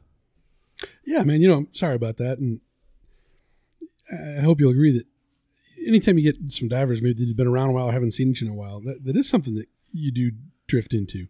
It's common, and I think maybe sometimes old divers will do that, is to remind yourselves that it is serious business, but it doesn't have to be, right? That's the beautiful thing, is you don't have to dive at 150 feet. In fact, the deeper you go, the less there is to see. You don't have to go into caves. There's all the really cool stuff's at about 35, maybe 60 feet and 90 feet tops. You're right, and you're exactly right. And and I think we talk about some of that morbid stuff because we want to remember. We want to remember people. Like, I have a good friend of mine, just passed away this past year. Jim Calvin used to own Underwater Adventures in Leesburg, and we had to compete. It is so funny. I had a dive shop in Mount Dora. He had a dive shop in Leesburg. We both lived in Umatilla. So we'd go to the Mason Jar and have breakfast, and talk. And we're sitting there having breakfast one morning, and one of our customers that knew us, he goes, "What are you two doing here?" I'm like, "Well, we're price fixing. Leave us alone." And Jim about choked. And just these funny things that, it's funny. Diving is such a small knit group, and we all know each other, these different stores, and we all talk to each other, and I don't think people realize that, and get along for the most part. And, so when you see your competition together, it's really funny, but I miss him, I just wanted to say, shout out and just say, hey, he's a good guy and I miss him. And, remember those people that, around this area, we talked about legends, about these legends of diving. I'd like to be remembered. I think people remember Jim. He taught me how to dive, and he did this, and he helped me explore the just getting people to dive and go from there, and teaching kids and those memories. So it's great. Talking about legends, when I had a buddy getting certified years ago, and then I did a bunch of classes. This fellow was Rick Lormar. Yeah. Rick Lormar is now the CEO or chairman in NAUI, and when I met him, he was basically working on the back of his pickup truck. Yeah. Right. So, but it's a small community, and they just stick together. And Rick was an Army Ranger and an Army Ranger instructor, so he was a great teacher, and it makes sense because he's pretty well wired. That doesn't surprise me. He's running NAUI now. No, he's great at that, and yeah, you know Rick. Right? Yeah, I know Rick, and I've known him for years. I want to get him on the show. He'd be great to have on the show. He has a lot of experience, a lot of great Army stories. It's funny that you say that, though. The best story I ever got from Rick is we got audited by the IRS. If you want to hear it, I'll tell it to you, because it's funny. I'll let Rick tell that one. Oh, man. it's pretty Lead dang us in good. a little bit, but yeah, go ahead. It was really good. But, there are so many people, and we have so much in common, and it just amazes me. So I like my diving community. It's really nice. So, as much as you talk about the diving community as like this tight-knit group, to me, it really seems like diving can be a really good family activity. Oh my gosh, yes. And you can start with snorkeling and move to diving as the kids get older. But, my kids are teenagers, 19 to 20, so I have older kids now. But I started my kids diving when they were 10, each of them. Before that, I had them in the pool at 5 and 6, played in the pool. And you have to teach your kids to do it right, not so you don't want them getting hurt. And, kids are going to be kids, so you got to be on top of that. But what an amazing thing. When my kids were teenagers, at least we had that, when they don't want to do anything. And, I remember my daughter was about 14, and me and my ex-wife just got divorced, but that's beside the point. I picked her up, and I set it up ahead of time and took her on a daddy-daughter date. And if any of you guys have had a 14-year-old, they don't want to do anything with their dad at all. So I picked her up, and she's like, well, where are we going? What she didn't know is her mother helped me. We had a bathing suit packed and everything she needed. I took her to Epcot. I said, we're going to Epcot. And he's like, huh. And you say, Epcot? Why would you want to go to Epcot? This is diving related. Well, did you know that Epcot has the second largest aquarium in the world? The Living Seas. The Living Seas. And you can go diving, and there's the backstage tour.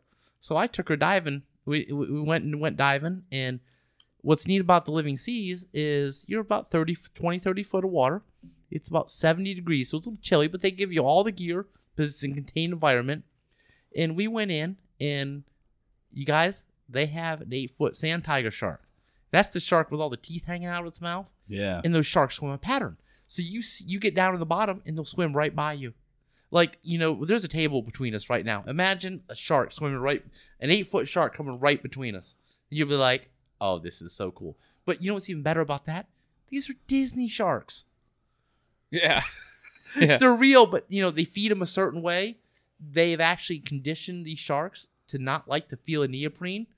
In that when they get near neoprene, they got a tap on the nose, and sharks don't like that. It's a very sensitive area. So they trained them that they don't like that. Actually, it was funny is the dolphins had to be kept in a separate pen because they'd go after the sharks, and they were the aggressive ones. But yeah, as a guy that used to work out of Disney and did a little Disney diving over at Typhoon Lagoon, I am sure they tell that story about, they tap them on the nose so they don't like neoprene. My guess is they did nothing of the sort. They just feed them very well every morning.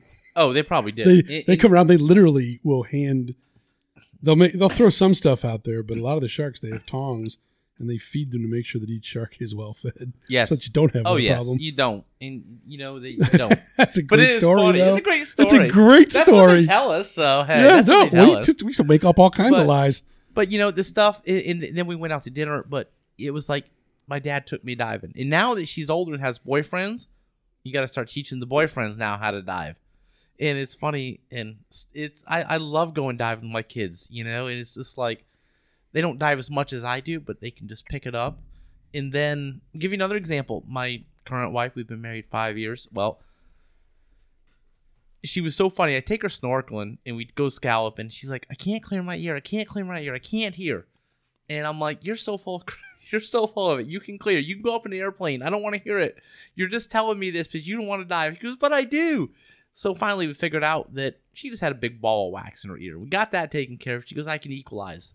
Let her try diving. And then she was being lazy, wouldn't read the book. And I'm like, you need to do this. And we were just in Roatan this past summer. And it was her first time outside diving in the ocean. She jumps off the boat and then she's looking at, and I already was in the water. She jumps off. She pops up. She's looking at me. And I'm like, just look down. And she looks down and looks at the bottom and all the coral. Looks at me. She goes, okay, I'm ready to go now.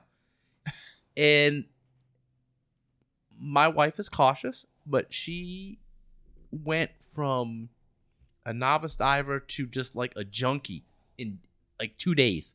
She was loving it and just did a wreck dive at 100 foot. Did a dive where we actually dove with sharks and they fed the sharks, so we got to watch that. Did a night dive. Just did all these things that are just not, you know, as you progress and just at ease and at comfort in the water. And just she came home and she's like, Dad, I was born to dive. That's what she told her dad.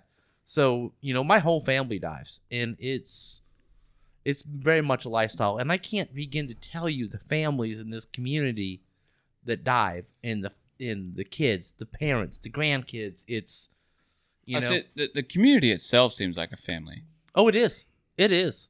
You know, it really is. If you start diving and you start running the boats like out of Jupiter or West Palm and Fort Lauderdale, there's not that many. At least there wasn't. There's probably 10 or 15, but still. You see, there's more now than there was then. Yeah. But you get to know the captains, and then you start, and they all know one another, and they share. You know, all the a lot of the dive masters work different boats, but you start seeing the same people all the time, and you foster friendships, and then you start doing things outside of it. It's really cool, and it doesn't matter really. There really is something for everybody in diving. If you're a photographer, endless cool stuff to take pictures of. If you like that series, that spirit of adventure, that's kind of built into everything. But if you want to climb mountains, you can do the same thing in reverse. You just go deep. If you're a hunter, you know, I get excited thinking about it. I'm wondering why I don't do more of it. And earlier I referred to it as being an addiction. That's probably why, you know, because you can get really carried away. Like I get at one point where I had so many lobsters I was eating them for breakfast. I'd get up in the morning and grill lobsters. I remember one day I was sitting on a couch like eating a lobster, like just lobster and a piece of bread, and eating this lobster because lobster's awesome, right? And one day I'm like, you know what? I don't like lobster anymore. I'll eat it now, but I'm not kidding when I said I used to eat lobster every day, right? And I was never chasing big fish. I'm the same way as a hunt, like squirrel hunt. But man, you get on a pile of grunts, whack, whack, whack. You know, hogfish, you pull a bunch of those. You get on a bunch of snapper, and you know they're kind of fast and they'll tend to hug the reef. But once you get good with a spear gun, man, it's dong, pull the fish off, put it on your thing, reload, dong, pull the fish off, put it on your stringer, reload, dong, and next thing you got 9 snapper, couple of hogfish. No, you only had 5 snapper. Okay, you don't want to be over the bag limit. I don't know. I can't remember, but we used to shoot the bejesus out of small fish.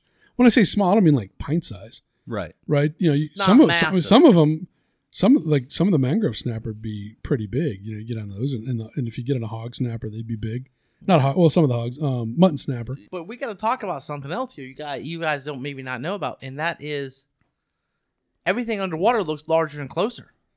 Yeah. So that fish that you see that looks 24 inches, he's only 18. So when you need to shoot a legal 24-inch grouper, you're looking for one that looks 36 inches. And he's going to be big enough. and that's hard to do. To judge, you got to judge that size. In the distance, as you get closer, that size will change, and you got to judge for that, and you got to judge that in your shot. You know, I'm going to use that for my tip. I'm going to save it for my tip of the week. Tip of the week. I got something for spearfishermen. Oh yeah, hey, we have one of those. So, man, we've been at this for about an hour and a half. So tell me some of your favorite dive stories, spearfishing, just diving in general. Favorite dive stories. Got so many of them. Just trying to think. Well, one of the things I like is I teach. So I teach new students, and I love to see new people excel and grow, and see that. I really do like that. So that's been neat. But his favorite dive stories. Tell me about your first fish you got spearfishing. First fish spearfishing. When did the addiction start? The addiction started when I enjoyed spearfishing, but I went on a trip to the Dry Tortugas. And that's all we did. Spearfished for 4 days. Stayed on the boat. That's all we did. 6 dives a day, spearfishing. Live aboard trip? Yes. And, my first one, it did okay. Got some decent fish, okay? But I was watching some of these guys and the way they're hunting. And I'm like, wait a minute. There's a heck of a lot more than what I'm doing. And it's funny because now when I spearfish, I'm doing stuff that most people don't. Like I free shaft now, which I never, back then I never did that. So I would, shoot. I shoot now. I'll take a shot at 20 feet away. With a free shaft, it means I'm going to have to go catch that grouper if I shoot him. That's the only way I'm going to get that shot now. Because a line slows the gun down, but then you can retrieve the fish easier. So that was a big game changer. The biggest fish, though, I ever got, my best story, got a 57-pound black grouper. Oh, 57 pounds. It is a big fish. So that is probably one of the best stories. So I saw him. I shot him. I hit him. He actually swam in under a rock, and he broke my spear shaft, the back end of my spear shaft, and the shaft came out of him. I'm like, crap. Okay, so my gun had a second shaft, so I reloaded. Okay, in the process, one of my buddies takes a shot and misses him, and hits him, and he swims under a rock and swims in another rock, and then I get the second shot on him, and I put it in and got him in the gills and got him, and I'm like, oh my god, and I really got to appreciate that I had help from other people. But shooting a 57-pound fish, I mean, a spear shaft is 5/16 inch stainless steel. He broke it. Yeah, can you imagine the strength of that fish? You don't realize, these monster fish have that kind of strength. And, my average fish, like going out in the Gulf spear fishing, I'm shooting anywhere from 28 to 32-inch gags. And that's good sized fish. That's inches. I don't know how, never really weighed them, but 57-pound black is as tall as me, and I'm 5'10". So it's a big fish. They're powerful, but that was exciting. You ate well. You ate well for some time. We did. Fish. Oh, we did. It's funny. You talk about grouper cheeks. The grouper cheeks were like 6 inches around, like that, like Oof. A good sized steak, in about 1.5 inch thick or better. I take it you enjoy sushi. Oh, you know what? I do, but the stupidest thing I've ever had for sushi is hogfish. Just raw hogfish with hogfish is even better. But the best fish, the newest best fish I've had is this lionfish. Yeah. That's some dang good eating. They are even better than hogfish. Hogfish is the best. Lionfish is right there with it. Then grouper, then snapper. I have a pecking order down the way. I actually do. That just bring me up a good story, though. We were down Dry Tortugas, like I said, and I had shot a margate. Big old margate. Really beautiful. Nice fish. But it's not the greatest eating fish, right? It's okay. If I fried it, you'd never know what you were eating. You'd just be like, oh, this is great, So I shot it. And that night, after we came into the fort, there's a fort down there, and we came in, and we're stopped there. The captain's asleep. We've already had dinner. We're drinking beer. and Fish and Game, and they're doing a boat check. They come by, and they're like, okay, the mate's handling them, and they're like checking the thing, like, who shot a margie? I said, I did, sir. He's like, holding my beer, and he's like, he's looking at me and said, yeah, haven't you ever heard of a mother-in-law fish? He's looking at me and like, what the hell? And I'm like, yeah, my mother-in-law is fish, so I give her the crap fish when we get home. He goes, never mind. We'll see you guys later. Nah, I used to shoot margates. Anytime, most time you see a margate in a reef, it's only little rinky-dink fish, and it's almost all head, but they get big. Mm-hmm. Whenever I'd see, and they because a lot of people wouldn't shoot them, man, they'd come lumbering up to me, whack, on the stringer, man. Fish of opportunity, yeah. But here's something interesting. You talk about fish. And when was the last time you went and had a grouper sandwich at a restaurant? Chances are, if you have, you haven't. Yeah, exactly. A friend of mine works for Fish and Game here locally, but he said their lab in Tampa, they went out just for a test. They said they went out and they would go get groupers, take a piece of grouper from their sandwich or whatever they had, and they take it back to the lab and tagged it and tested it and DNA tested it. It wasn't grouper they were eating. No, I don't. Oh yeah, we see that a lot. Hooters used to have on their menu Grouper's cousin sandwich. People order the grouper sandwich all the time. Like, it says right on the menu, Grouper's cousin. It ain't grouper. It's probably tilapia. Probably. But yeah, man, you talk about that crap all day, man. It's a Listen, lot of great stories. I had of asked about spearfishing. it earlier, and I know I want to hear it. Your knee. Oh, my knee. Okay, I wasn't diving at the time, but it was a boating thing, and so I guess it's fine. Yes, I hurt my knee about 10 years ago now. We were out in Lake Delhousie. We talked about that earlier. Loved Lake Delhousie. We were out tubing for the day with the kids, and my ex-wife, and it's not because it has nothing to do with that. She thought the boat was in neutral, and the engine was idling, and it was in a slow idle reverse, and she would come by us to pick us up off the tube, and I had a life jacket on. My son had it. He was behind me on my shoulders trying to dunk me, just out on a nice September day, just screwing around on the weekend. And I was going to get back in the boat, and I got hit with that boat prop in my knee, my right knee. So we were talking about earlier from decompression sickness that I may not know, but yeah, so I got hit with the boat prop with the right knee, and I'm like, I just remember it would have come back and hit my son next and could have kept on hitting me. I only had one hit, and I was really lucky. And I'm like, I just remember screaming, top of my lungs, shut it off. And our boat at the time was really hard to start, and that's why she left it running. It's really hard to start. And she shut off as and said, no, it wasn't in neutral. And I'm like, I just sat there and floated for a second. And I'm thinking, You're lucky you didn't bleed out.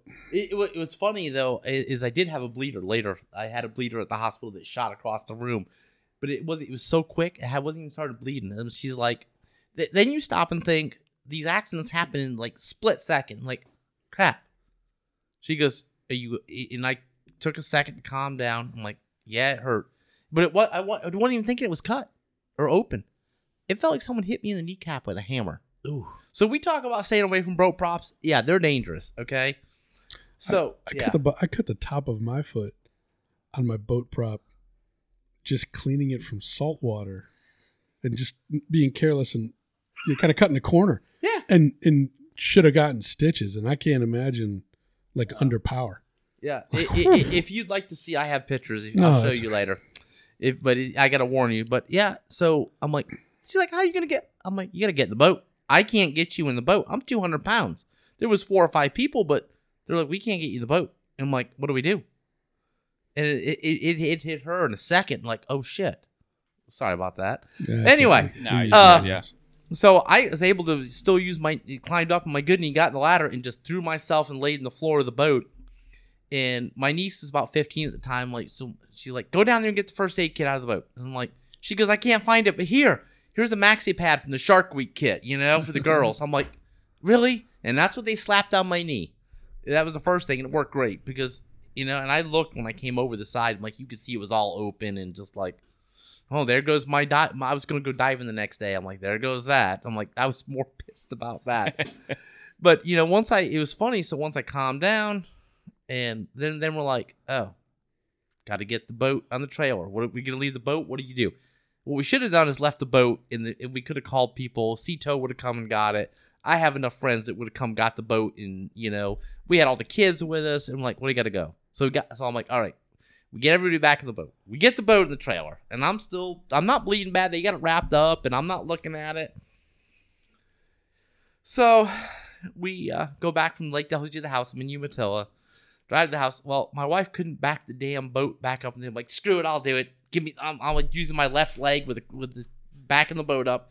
So I'm like, well, we're going to the hospital. I know you need stitches. You got to get it looked at. I'm like, okay. Well, let's go in. I got some socks because the emergency room was always cold, and I got out of my wet clothes. Then we went to McDonald's because I knew I was going to be hungry. Wes got sushi. And then went to the emergency room. Friends of ours. You weren't hurt. Oh, friends of ours met us there. Well, I met there. I've eaten. I'm sitting there with my soda just waiting.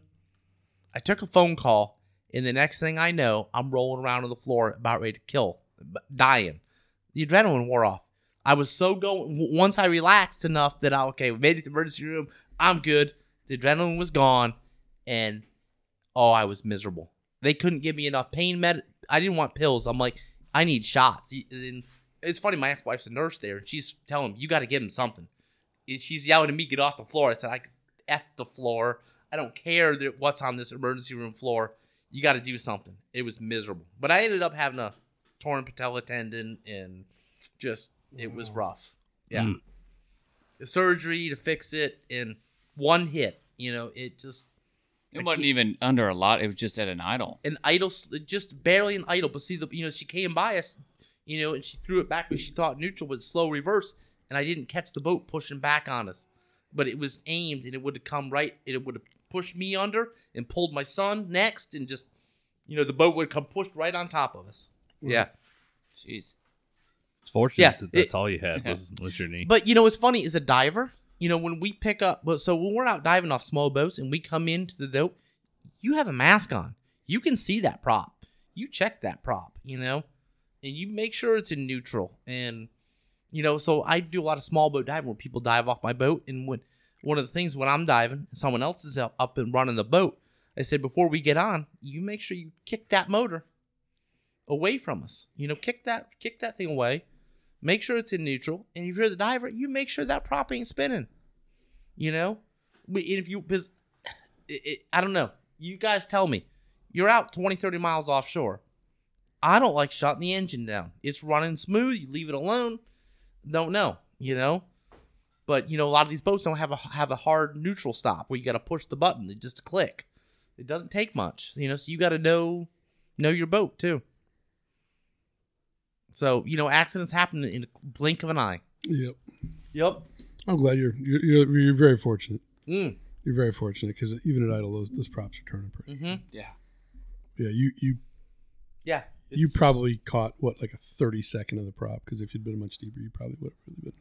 Yeah. Oh yeah. Really it was been bad. really been bad. So. Man, the whole podcast, death, destruction, dying slowly in caves. That's But right. And we shoot fish. Yeah. That's right. We're I think shooting it goes fish. back to having a healthy respect for something, right? Because it can Absolutely. be an absolute blast, but you need to understand that you need to have a healthy respect for it. Absolutely. You guys. I mean, you guys go out hunting. I mean, look at the gun safety we have to go through. The bow and arrow safety. I mean, we've all seen movies like, hey, let's shoot an arrow up in the air and see where it comes down, y'all. I mean, come on. We've seen all that, and it happens. I just saw. You want to talk about gore? I just saw. No, we're done with we're the done goal. with that. Good. Okay, then we Let's won't go keep into it on that. happy time. Happy times, but happy times diving. The camaraderie, the times I can say me and my dad went scuba diving, and did something. We used to go. He took me the first time out of the country when I was 12. He took me to Honduras, and we went diving in Honduras, and just a foreign country. I got to fly on a old World War II DC-3 and land on a gravel strip at this island. I mean, it was some amazing adventures. I got to go to Brazil when I was 15. By the time I was 12 years old, I was at diving Blue Springs in Orange City. I got to go diving in the Great Lakes, up and do some awesome wreck dives. Dove off the coast of California. Headed into Africa to go diving in the Indian Ocean. So that I'm looking forward to that here in November. So it's been, something that, I've had all my life, and I really look back now and really have enjoyed it. It's a great thing, like hunting. You'll see places that other people wouldn't go, right? Because it's not necessarily the typical tourist destination. And you'll see it different, too. Yeah. You'll get a different view. Plus, there's something cool about diving. You usually start off early in the morning. You might do 2 dives, or maybe even take a break, come back, do 4. But you've just kind of touched it all, man. You've got your exercise in. You've had a great adventure. Hopefully, you got some decent food if you're harvesting, and never gets boring. Scenery's always changing. It's a whole different world under the water. Yep. I need to get back into it. A different world. You just touched on something that I just forgot to tell you. You get to unplug, no phone. Yeah. And it's like, I used to joke about this all the time. Everybody's like, because they have comm systems, you can talk underwater. I said, I don't want that. They're like, why not? Wouldn't it be nice? I'm like, heck no. Would you like to listen to your husband or wife bitch you underwater? But no, in all seriousness, it's like, I like that, the unplug. I like that peace and serenity. The silence. Silence, when I'm at home or I'm working, I'm like, go, go, go. But when it's time to go diving, it's like, no, we're going to slow down. We're going to do this. We're off the clock. We're off that time clock, that pace that we keep. It's time to slow it down. And that is nice. That is relaxing. Well, we are at about an hour and 40 minutes now, so we'll go ahead and dive into the tip of the week. And I know we kind of briefly touched on that earlier. And I know I got one. I wrote it down earlier. So I have one too. Oh, well, perfect. Oh, you ready? Tip of the week. Yeah, I got one. All right. What you got? Mine is there's 2 types of divers in this world. There's those that pee in their wetsuit and those that lie about it. That's what I got. Because we were talking about that today with Don't the be students. afraid to pee in your wetsuit. Once you've peed in your wetsuit and it just never, ever comes out, you get to the point where you don't pee in your wetsuit anymore. See? Does it get I told you stuck in he's there? lying about it. No, man. I'm not. No, I've done it, right? But after a while, it's like, no, I'm peeing before I put this thing on, and I'm just not peeing because it just gets stuck in there? Oh, it does, but you Yeah, gotta rinse it. You gotta hose it out and rinse it. I That's all. talked to Chad on the phone last night when he was saying he probably wasn't gonna make it, and he's like, "Man, if I do make it, I'm probably gonna smell like pee and gasoline." Yeah, so that's actually a pretty funny story. You were supposed to be here last night, but you were... Yeah, so one of my side things is I help recover boats for Cito and do light salvage work and put airbags. So I had to go recover a boat and get it flipped over and put airbags on it. And there was gasoline coming out and had to actually swam through it before I realized, because it's funny. It doesn't look, you can't really see that good in the lake underwater, but you can see it like it looked like bubbles. I'm like, there shouldn't be bubbles in it. It was the gasoline coming up. And the gasoline's lighter, so it all wants to go to the surface. And changing light is how you see it. yes, it's just something. It was interesting. But yeah, I was covered in it. Burned my face for a while. It's not fun. So I'm gonna say, get out of your comfort zone. Whether if being scared of being alone in the woods is keeping you from hunting, or just thinking that. I think at some point in all hunters' career, we have a semi-legitimate fear of coyotes. And because when you go in the woods in the dark, it's a different environment. We're not designed to see at night like that. We're a daytime predator. So, you go into the woods and you have a flashlight. That's great. Well, you look and you see eyes. Bigfoot. Oh, you wonder, what eyes are those? I've been walking following bright eyes. I'm like, oh, there's a double bright eye on the tree the tree stands in. Sweet. That's my tree stand. And then the bright eyes disappear and they reappear. And then when even talking about it, the hair on my neck standing up, thinking about it. Because at that point you realize, oh, shit, that's not a tree. Is that at depth down and then comes back up? Yeah. Wow. And then you start to you realize, that's an animal of some kind. Most of the time it's a deer. And they let you know they're there by running away and blowing at you. And Yeah. then you still feel like an idiot. But get out of your comfort zone, man. Just take a step, take that calculated risk, and do something outside of your comfort zone, because once you do, your comfort zone expands and you experience things that you wouldn't otherwise experience. I want to say, man, whether it be diving, boating, hunting, fishing, always double check your gear, right? Because there's safety that comes along with all that stuff. And even, it doesn't even come down to a safety thing. If you're fishing and you're not double checking line, you got a nick in your line or something, you hook into a big fish and boom, it's gone. Right? But especially from tonight, I'm kind of double down on your gear, check everything, because that could be, whether you come home or not. Keep calm and problem solve. Mm-hmm. Think about what you have and what do you have that can fix a problem. And fix little problems before they become big problems. And that's huge. Avoid panic at all costs. And I think that's good across the board. Across the board, whatever it is we're doing. Jim, what do you got? Mine's a little more technical for those that might want to, or maybe they've done a little spearfishing, or they think it's something they might want to get into. But it's where to shoot the fish. So the first thing you have to know is know your spear gun, and an easy way to do that is to just take a little sponge, put a string through it, and then drop a weight on the bottom, get in your swimming pool, and figure out what the dead drop is for your spear, so that when you're looking straight down the shaft, you know where it's going to hit. And you can use the sponge to target and figure that out. And once you know that, and here's where the tip really starts, on almost every fish, if you, in your mind, consider where the front of the top dorsal fin starts, thinking from the head, right? Where the dorsal fin, if you draw a line straight down through the body from the front of the dorsal fin, and then you find the eye and you draw a line in your mind straight back to where those intersect. If you hit the fish there, most of the time, you turn them off like a switch. And that's, I'm assuming what you do. Just behind the gill plate. If you want to learn what he's calling free shaft, where the fish doesn't really swim off, that's really important.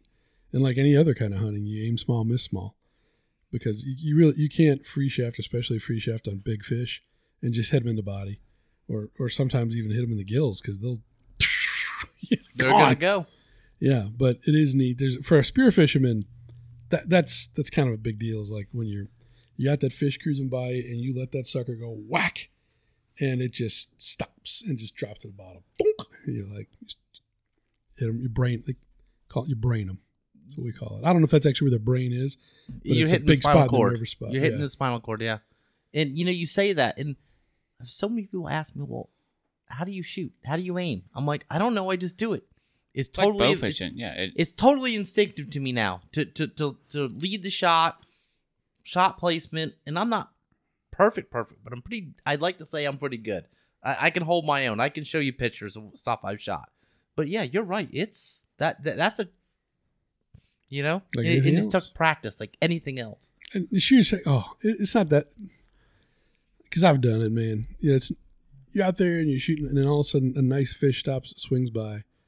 You lose all the discipline, and you center punch that thing right through the fillets. It's like shooting a deer in the backstrap, man. It's like, I think it goes so you without learn to saying. shoot. You got to learn to shoot. I think it goes without saying, but don't practice with your spear gun in your above ground pool. No, don't do that. Yeah, he was telling us about that, dude. Don't do that. I'll tell you what. Once a spear gun with one heavy band will blow through a piece of plywood like it's nothing. It'll go through this piece of wood like it's nothing. That has so much weight behind it. It just goes through wood like you wouldn't believe. Yeah, in my tip of the day, if you're going to practice in your pool, figure out how long the leash on your spear is, and make sure that the leash is going to stop before it hits your pool. Yes. Oh, yes. I'm pretty sure it'll go right through whatever the Gunite. the gun. Oh, is. it'll pound a hole right through it. Yeah. Yeah, your wife is not going to be happy with you. Well, Chad, before we let you go, I mean, we've got a lot of local listeners, and if they're interested in having you certify them, how can they find you? They can find me on CFL Scuba Repair is the name of my business or my shop. They can find me on Facebook, Instagram, all those good social media sites, Chad Patterson. But, you know, the amazing thing, I love this, and I see it all the time. People are like, oh, I'm interested in scuba diving. Does anybody have any recommendations? And I just watch my name pop up 3 or 4 times on these lists, you know, especially local. And usually when I see it, I'll just send the person a message, and because I don't advertise, everything I do is word of mouth. And, you know, I love my local area. It's been really nice. It's been good people. They've been good to me. So, yeah. So for some of our listeners that are way too far away. All right, let's give them let's give them my phone number then. Yeah. My phone number. It's on the internet. Everyone else has it, you know. 352-409-1118. Or you can just call Under Pressure Outdoors and they will get you in touch with me. You can send them a message. I don't know how that works. You can send some message on Facebook, Instagram, email at underpressureoutdoors@gmail, or TikTok for that matter. Mm-hmm. We're all over that too. And we'll get you in contact with Chad. Yeah. And so all you young fellas, get used to sleeping in the back of your car if you're going spearfishing. And getting up at 4 a.m. and be ready. I don't mean sleeping in your car. I mean pretty much living in it. Mm-hmm. Because you can't afford rent. Nope. It's an addiction like hunting, anything else. It's great. Every young man should be so broke that they can hardly that they're making decisions about food or dive gear at least once in their life. But before we let you go, you still need to buy your crawfish boil tickets. Yeah, they're more important than dive Talk gear. to me about this crawfish boil. May 7th. May 7th. Yeah, we're having our second annual crawfish boil. We actually just got a box in the mail the other day And- from First Light with some sweet stuff in it. Oh, yeah. Where got is some other crawfish companies. boil going to be held? Riverbend Park in the Sweetwater Oak subdivision, right off the Wekiva River. So for those of you with boats, it is possible to access. Well, you can't drive all the way up into the park, but you can come up the Wekiva River and drop anchor or tie up to the shore and walk in. So it's a little semi mud run. Make a sweet run out of it, yeah. Yeah. But the address is on the ticket. Right, address is on the website. Yeah, it's on the Eventbrite link, or you can also find it on the Facebook. Oh Lord of mercy, the Facebook event. There it is. Yeah, so those, if you really want to, you can come to Crawfish Bowl and walk about maybe 50 yards and dunk yourself in the Wekiva if you want. Very cool. So it's gonna be a good time. This is our second annual one, so send old Cajun and back up to Louisiana to pick up some crawfish and bring them down here and boil them up. And quite the opposite of what you may have seen on Facebook the last couple of days, we do put seasoning on everything. Yeah. Yeah, It like, goes who in the was boil. that dude, man? I was like, what are you talking about? If you're having to throw spice on your crawfish after you pull them out the pot, you done it wrong, That's man. my question. Well, I it's mean, like, you you know, can. You're look, not eating the shell, so what is the point in the spice going on the shell? Licking your fingers? When I saw that Facebook video that I shared to Under Pressure Outdoors Nation today, which you can also find a link to join the Facebook group, when I shared that to that group, that was the first thing I thought of when they're like, we can't see the seasoning, and they're just dumping seasoning into the cooler full of crawfish and mustard and all kinds of other crap. But yeah, we don't do that. I thought She it was said really we ironic. put the seasoning in the water. Yeah. I did click on that feller's link just to see if we had common friends or whatever. And we don't, but you know, guy works at Bahama Breeze, so Yeah. Yeah. He does go to UCF though, Jim, so. yeah. Well, there you go. That's your people, Jim. So how much are these crawfish boil tickets? 23 $23 bucks. That's a deal. Yeah. That's Yeah. a nice deal. And all you can eat crawfish, right? It's all you can eat. The way we kind of math it out is we try to work with about 4 pounds per person, because you know there's a lot of people that can eat more than 4 pounds. Oh, sure. But your average person that's going to come there and doesn't generally eat crawfish But- that often. But, you know, I have a more important question about this. What about beer? How much beer does that come with for that ticket? So that's a good question. Yeah. Yeah, that's a real good question. Well, there's rules obviously around beer distribution, Well, sure. It's free. but we may have beer You can always bring your own. Yeah. Okay. If it is sold, it would be sold through charity because they don't need the liquor license. Mm-hmm. And 100% of the proceeds from beer sales would go to support 10 Can, which is a fantastic organization that works with veterans and first responders that are suffering from PTSD. So I But did most not know likely this. it's BYOB, unless I got to get back in touch with Chris Conner over at Little Ocava. Little Ocava Brewery. He had talked about donating a keg or two, but I think he's worried about making sure that we're following the beer distribution rules because it's real. No, that's for him. understandable. Yeah. No, Yeah. sure. Well, You got to that's cover your butt. That's a big deal. So Tin Can is actually the Christian Outdoor Network. So not only do they do all the stuff for the veterans and first responders and everything, but they're a Christian organization. Nice. No, it sounds like it's going to be a great event. So we had 85 people show up last year, and whoever wanted to take home crawfish got to take home crawfish. We That's had a lot of Cooked crawfish. 165 pounds. Yeah, that was a lot. That's a lot of crawfish. We ate crawfish to a point of genuinely being disgusting. The There- last there time I were- got some, I ate a third of a sack, and I was like stuffed. Yeah. There were people popping up on the Under Pressure Outdoors Nation page, making crawfish omelets. Yeah. And everything else days after the event that That took home sounds some good. crawfish. Yeah, Is doesn't it? Sid- I've had Sid a lobster Thiessen coming? omelet. That sounds great. You have Sid Thiesen's coming again? Say again. Sid from Sid, so from what I've discussed with Tin Can, I think Sid is actually going to be our representative for Tin Can. Sweet. So, wait, I'm thinking Sid from Fast Duck. yes. Yeah, Sid Tyson. Yeah, yeah. Nice. Yeah. Nice. So that So, was so pretty Sid will sweet. probably be the one that will be there for Tin Can. Awesome. Because Sid does a lot of their gator hunts and stuff with him. He does some guiding with them. So I think we're gonna do a couple of Yeti buckets, what we discussed, full of stuff. Yeah. Yep. And For we have raffles some and- other companies that are working with us too. First Light sent us the gear. 4S Wildlife Solutions. I got to go up there in Georgia and pick up some stuff from them. Am I allowed to donate something? Absolutely. Yeah, sure. man, All right, yeah. consider it done. Absolutely. Yeah. We'll take whatever we can get. I mean, we're not keeping any money from any of the raffles, none of that stuff, and we really don't make much on your ticket sales because Lord knows gas is through the freaking roof right now. Yeah. But no, if everyone puts but- in a little bit, we get so much more out of it. Right. And you always Absolutely. want to go do stuff like that. It's just, it's part of your community, part of your family. Yeah. No, the only reason we sell tickets is so that we don't lose and we're going to lose money anyway, most likely. But the question is, we don't have to Lose our asses. tell our wife that sorry, electricity might not get paid next month. But it is about the camaraderie, because what we're really doing is a volunteer effort. And people ask all the time, how come we don't form a charity of our own? It's like, because there's so many great networks that do other things that who knows, we may do that to be able to focus on some other efforts. But it's really nice to be able to help. And we've fundraised God knows how much money for BHA, thousands of dollars for Ducks Unlimited. We did Operation Outdoor Freedom. Yeah. Now we're supporting 10 Can. I feel like I'm missing one.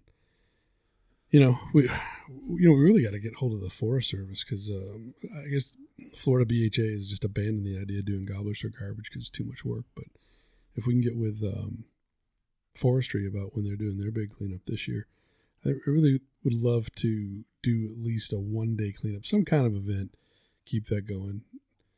In addition to our duck box build, we still have to do. There's a lot of stuff we got going on. But it's a labor of love. We're happy to do it. No, in giving back, when you enjoy something, giving back is key. And it's important. That's nice. It's fun. If we didn't enjoy it, we wouldn't be doing it. But we host a lot of events throughout the year, and we usually only host one or two actual paid events. I mean, I guess you could count the Swanee River trip coming up here. Oh, man. Yeah. 3 days after the boil as a quote unquote paid event, but you really don't have to pay to do that other than the fee that it takes to have you brought back to your vehicle, unless you want to stay in the cabin with us the one night, which that was what, $50? It's $50 for a cabin. So every night that we're on the Swanee, except for the nights that we're in the cabins, we'll be in a fully screened-in enclosures.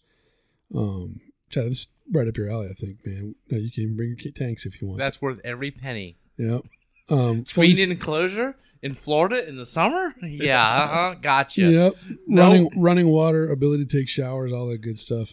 So it's interesting because when you're out on the river, it is very much a, for lack of a better term, a wilderness thing. You got to be careful. I mean, you screw yourself up out there, you could really, Right. you could go bad in a hurry. But you're going to spend 5 days cruising down one of the last natural rivers, one of the last wild rivers, no dams or anything like that, and it's just absolutely gorgeous. Hopefully, we'll run into a few sturgeon, seeing 4-foot fish levitate by your head. I'll say, dude, those things were that was unreal to see last year. Yeah, man. And then we're gonna probably fry copious amounts of panfish and make some stops along the way at the local You should join us, watering Chad. holes. I'll have to look into that. It's gonna be awesome, man. So you don't have to do the full 50-mile trip, which starts on a Wednesday and ends on a Sunday, correct? Correct. We're going to start Wednesday out of the Swanee River State Park, but we will be in the cabins on Thursday night at Lafayette Blue Springs State Park. So somebody can come to Lafayette Blue on Thursday night or early Friday morning, because we'll probably get on the water by 8:30 or 9, which is actually that's kind of late. What month are you doing this? May. May. It's the weekend after You the know- crawfish bowl. Okay, so take a mask and May snorkel with 11th. you on this trip. Yeah. There's some springs along the way. You Oh, got to yeah. snorkel around and check out. Oh man, Oh, dude, we're gonna hit some big awesome ones. springs We're hitting last year. Palm. We'll hit, or Royal Spring is huge. We'll hit the Rendezvous, but you can't dive in there. Yeah, but there's Convict. Yeah, that's kind of. and then across the way, there's another one. It's privately That's owned. Royal. That's Royal. We were staying over there at Convict Springs at River Rendezvous, and my kids would go over to Royal, and they got permission to go over there. And it's like, you can go over there, and they would take and swim across and go over there and hang out. They said, it's really cool, Dad. You got to check it out. Yeah, Telford and Terrapin. We'll be all over those springs. Troy Springs on the way. Bunch of the big. We're not going to be doing cave diving or anything, but No. So- what's Do the some one? snorkeling. Check it out. But what I was getting at, if you don't want to do 50, you can meet us on Friday and do 30 instead. 30. Yeah. Yeah, so we got. I think we still Now, got. are two, you canoeing or boating? Canoeing. Canoeing. Canoeing, Okay. kayaking. I think we still got 'Cause two it's shallow. unsold places in the cabins. Yeah. And if we go over, we'll figure something out. We'll take your extra rent, buy hit the watering hole, and make sure everybody's well hydrated. Yeah. There you go. Well, Chad, I thank you for joining us. My it's pleasure to been be a here. Thank blast. you so much. And until next week, we'll see you guys. So. Out of here.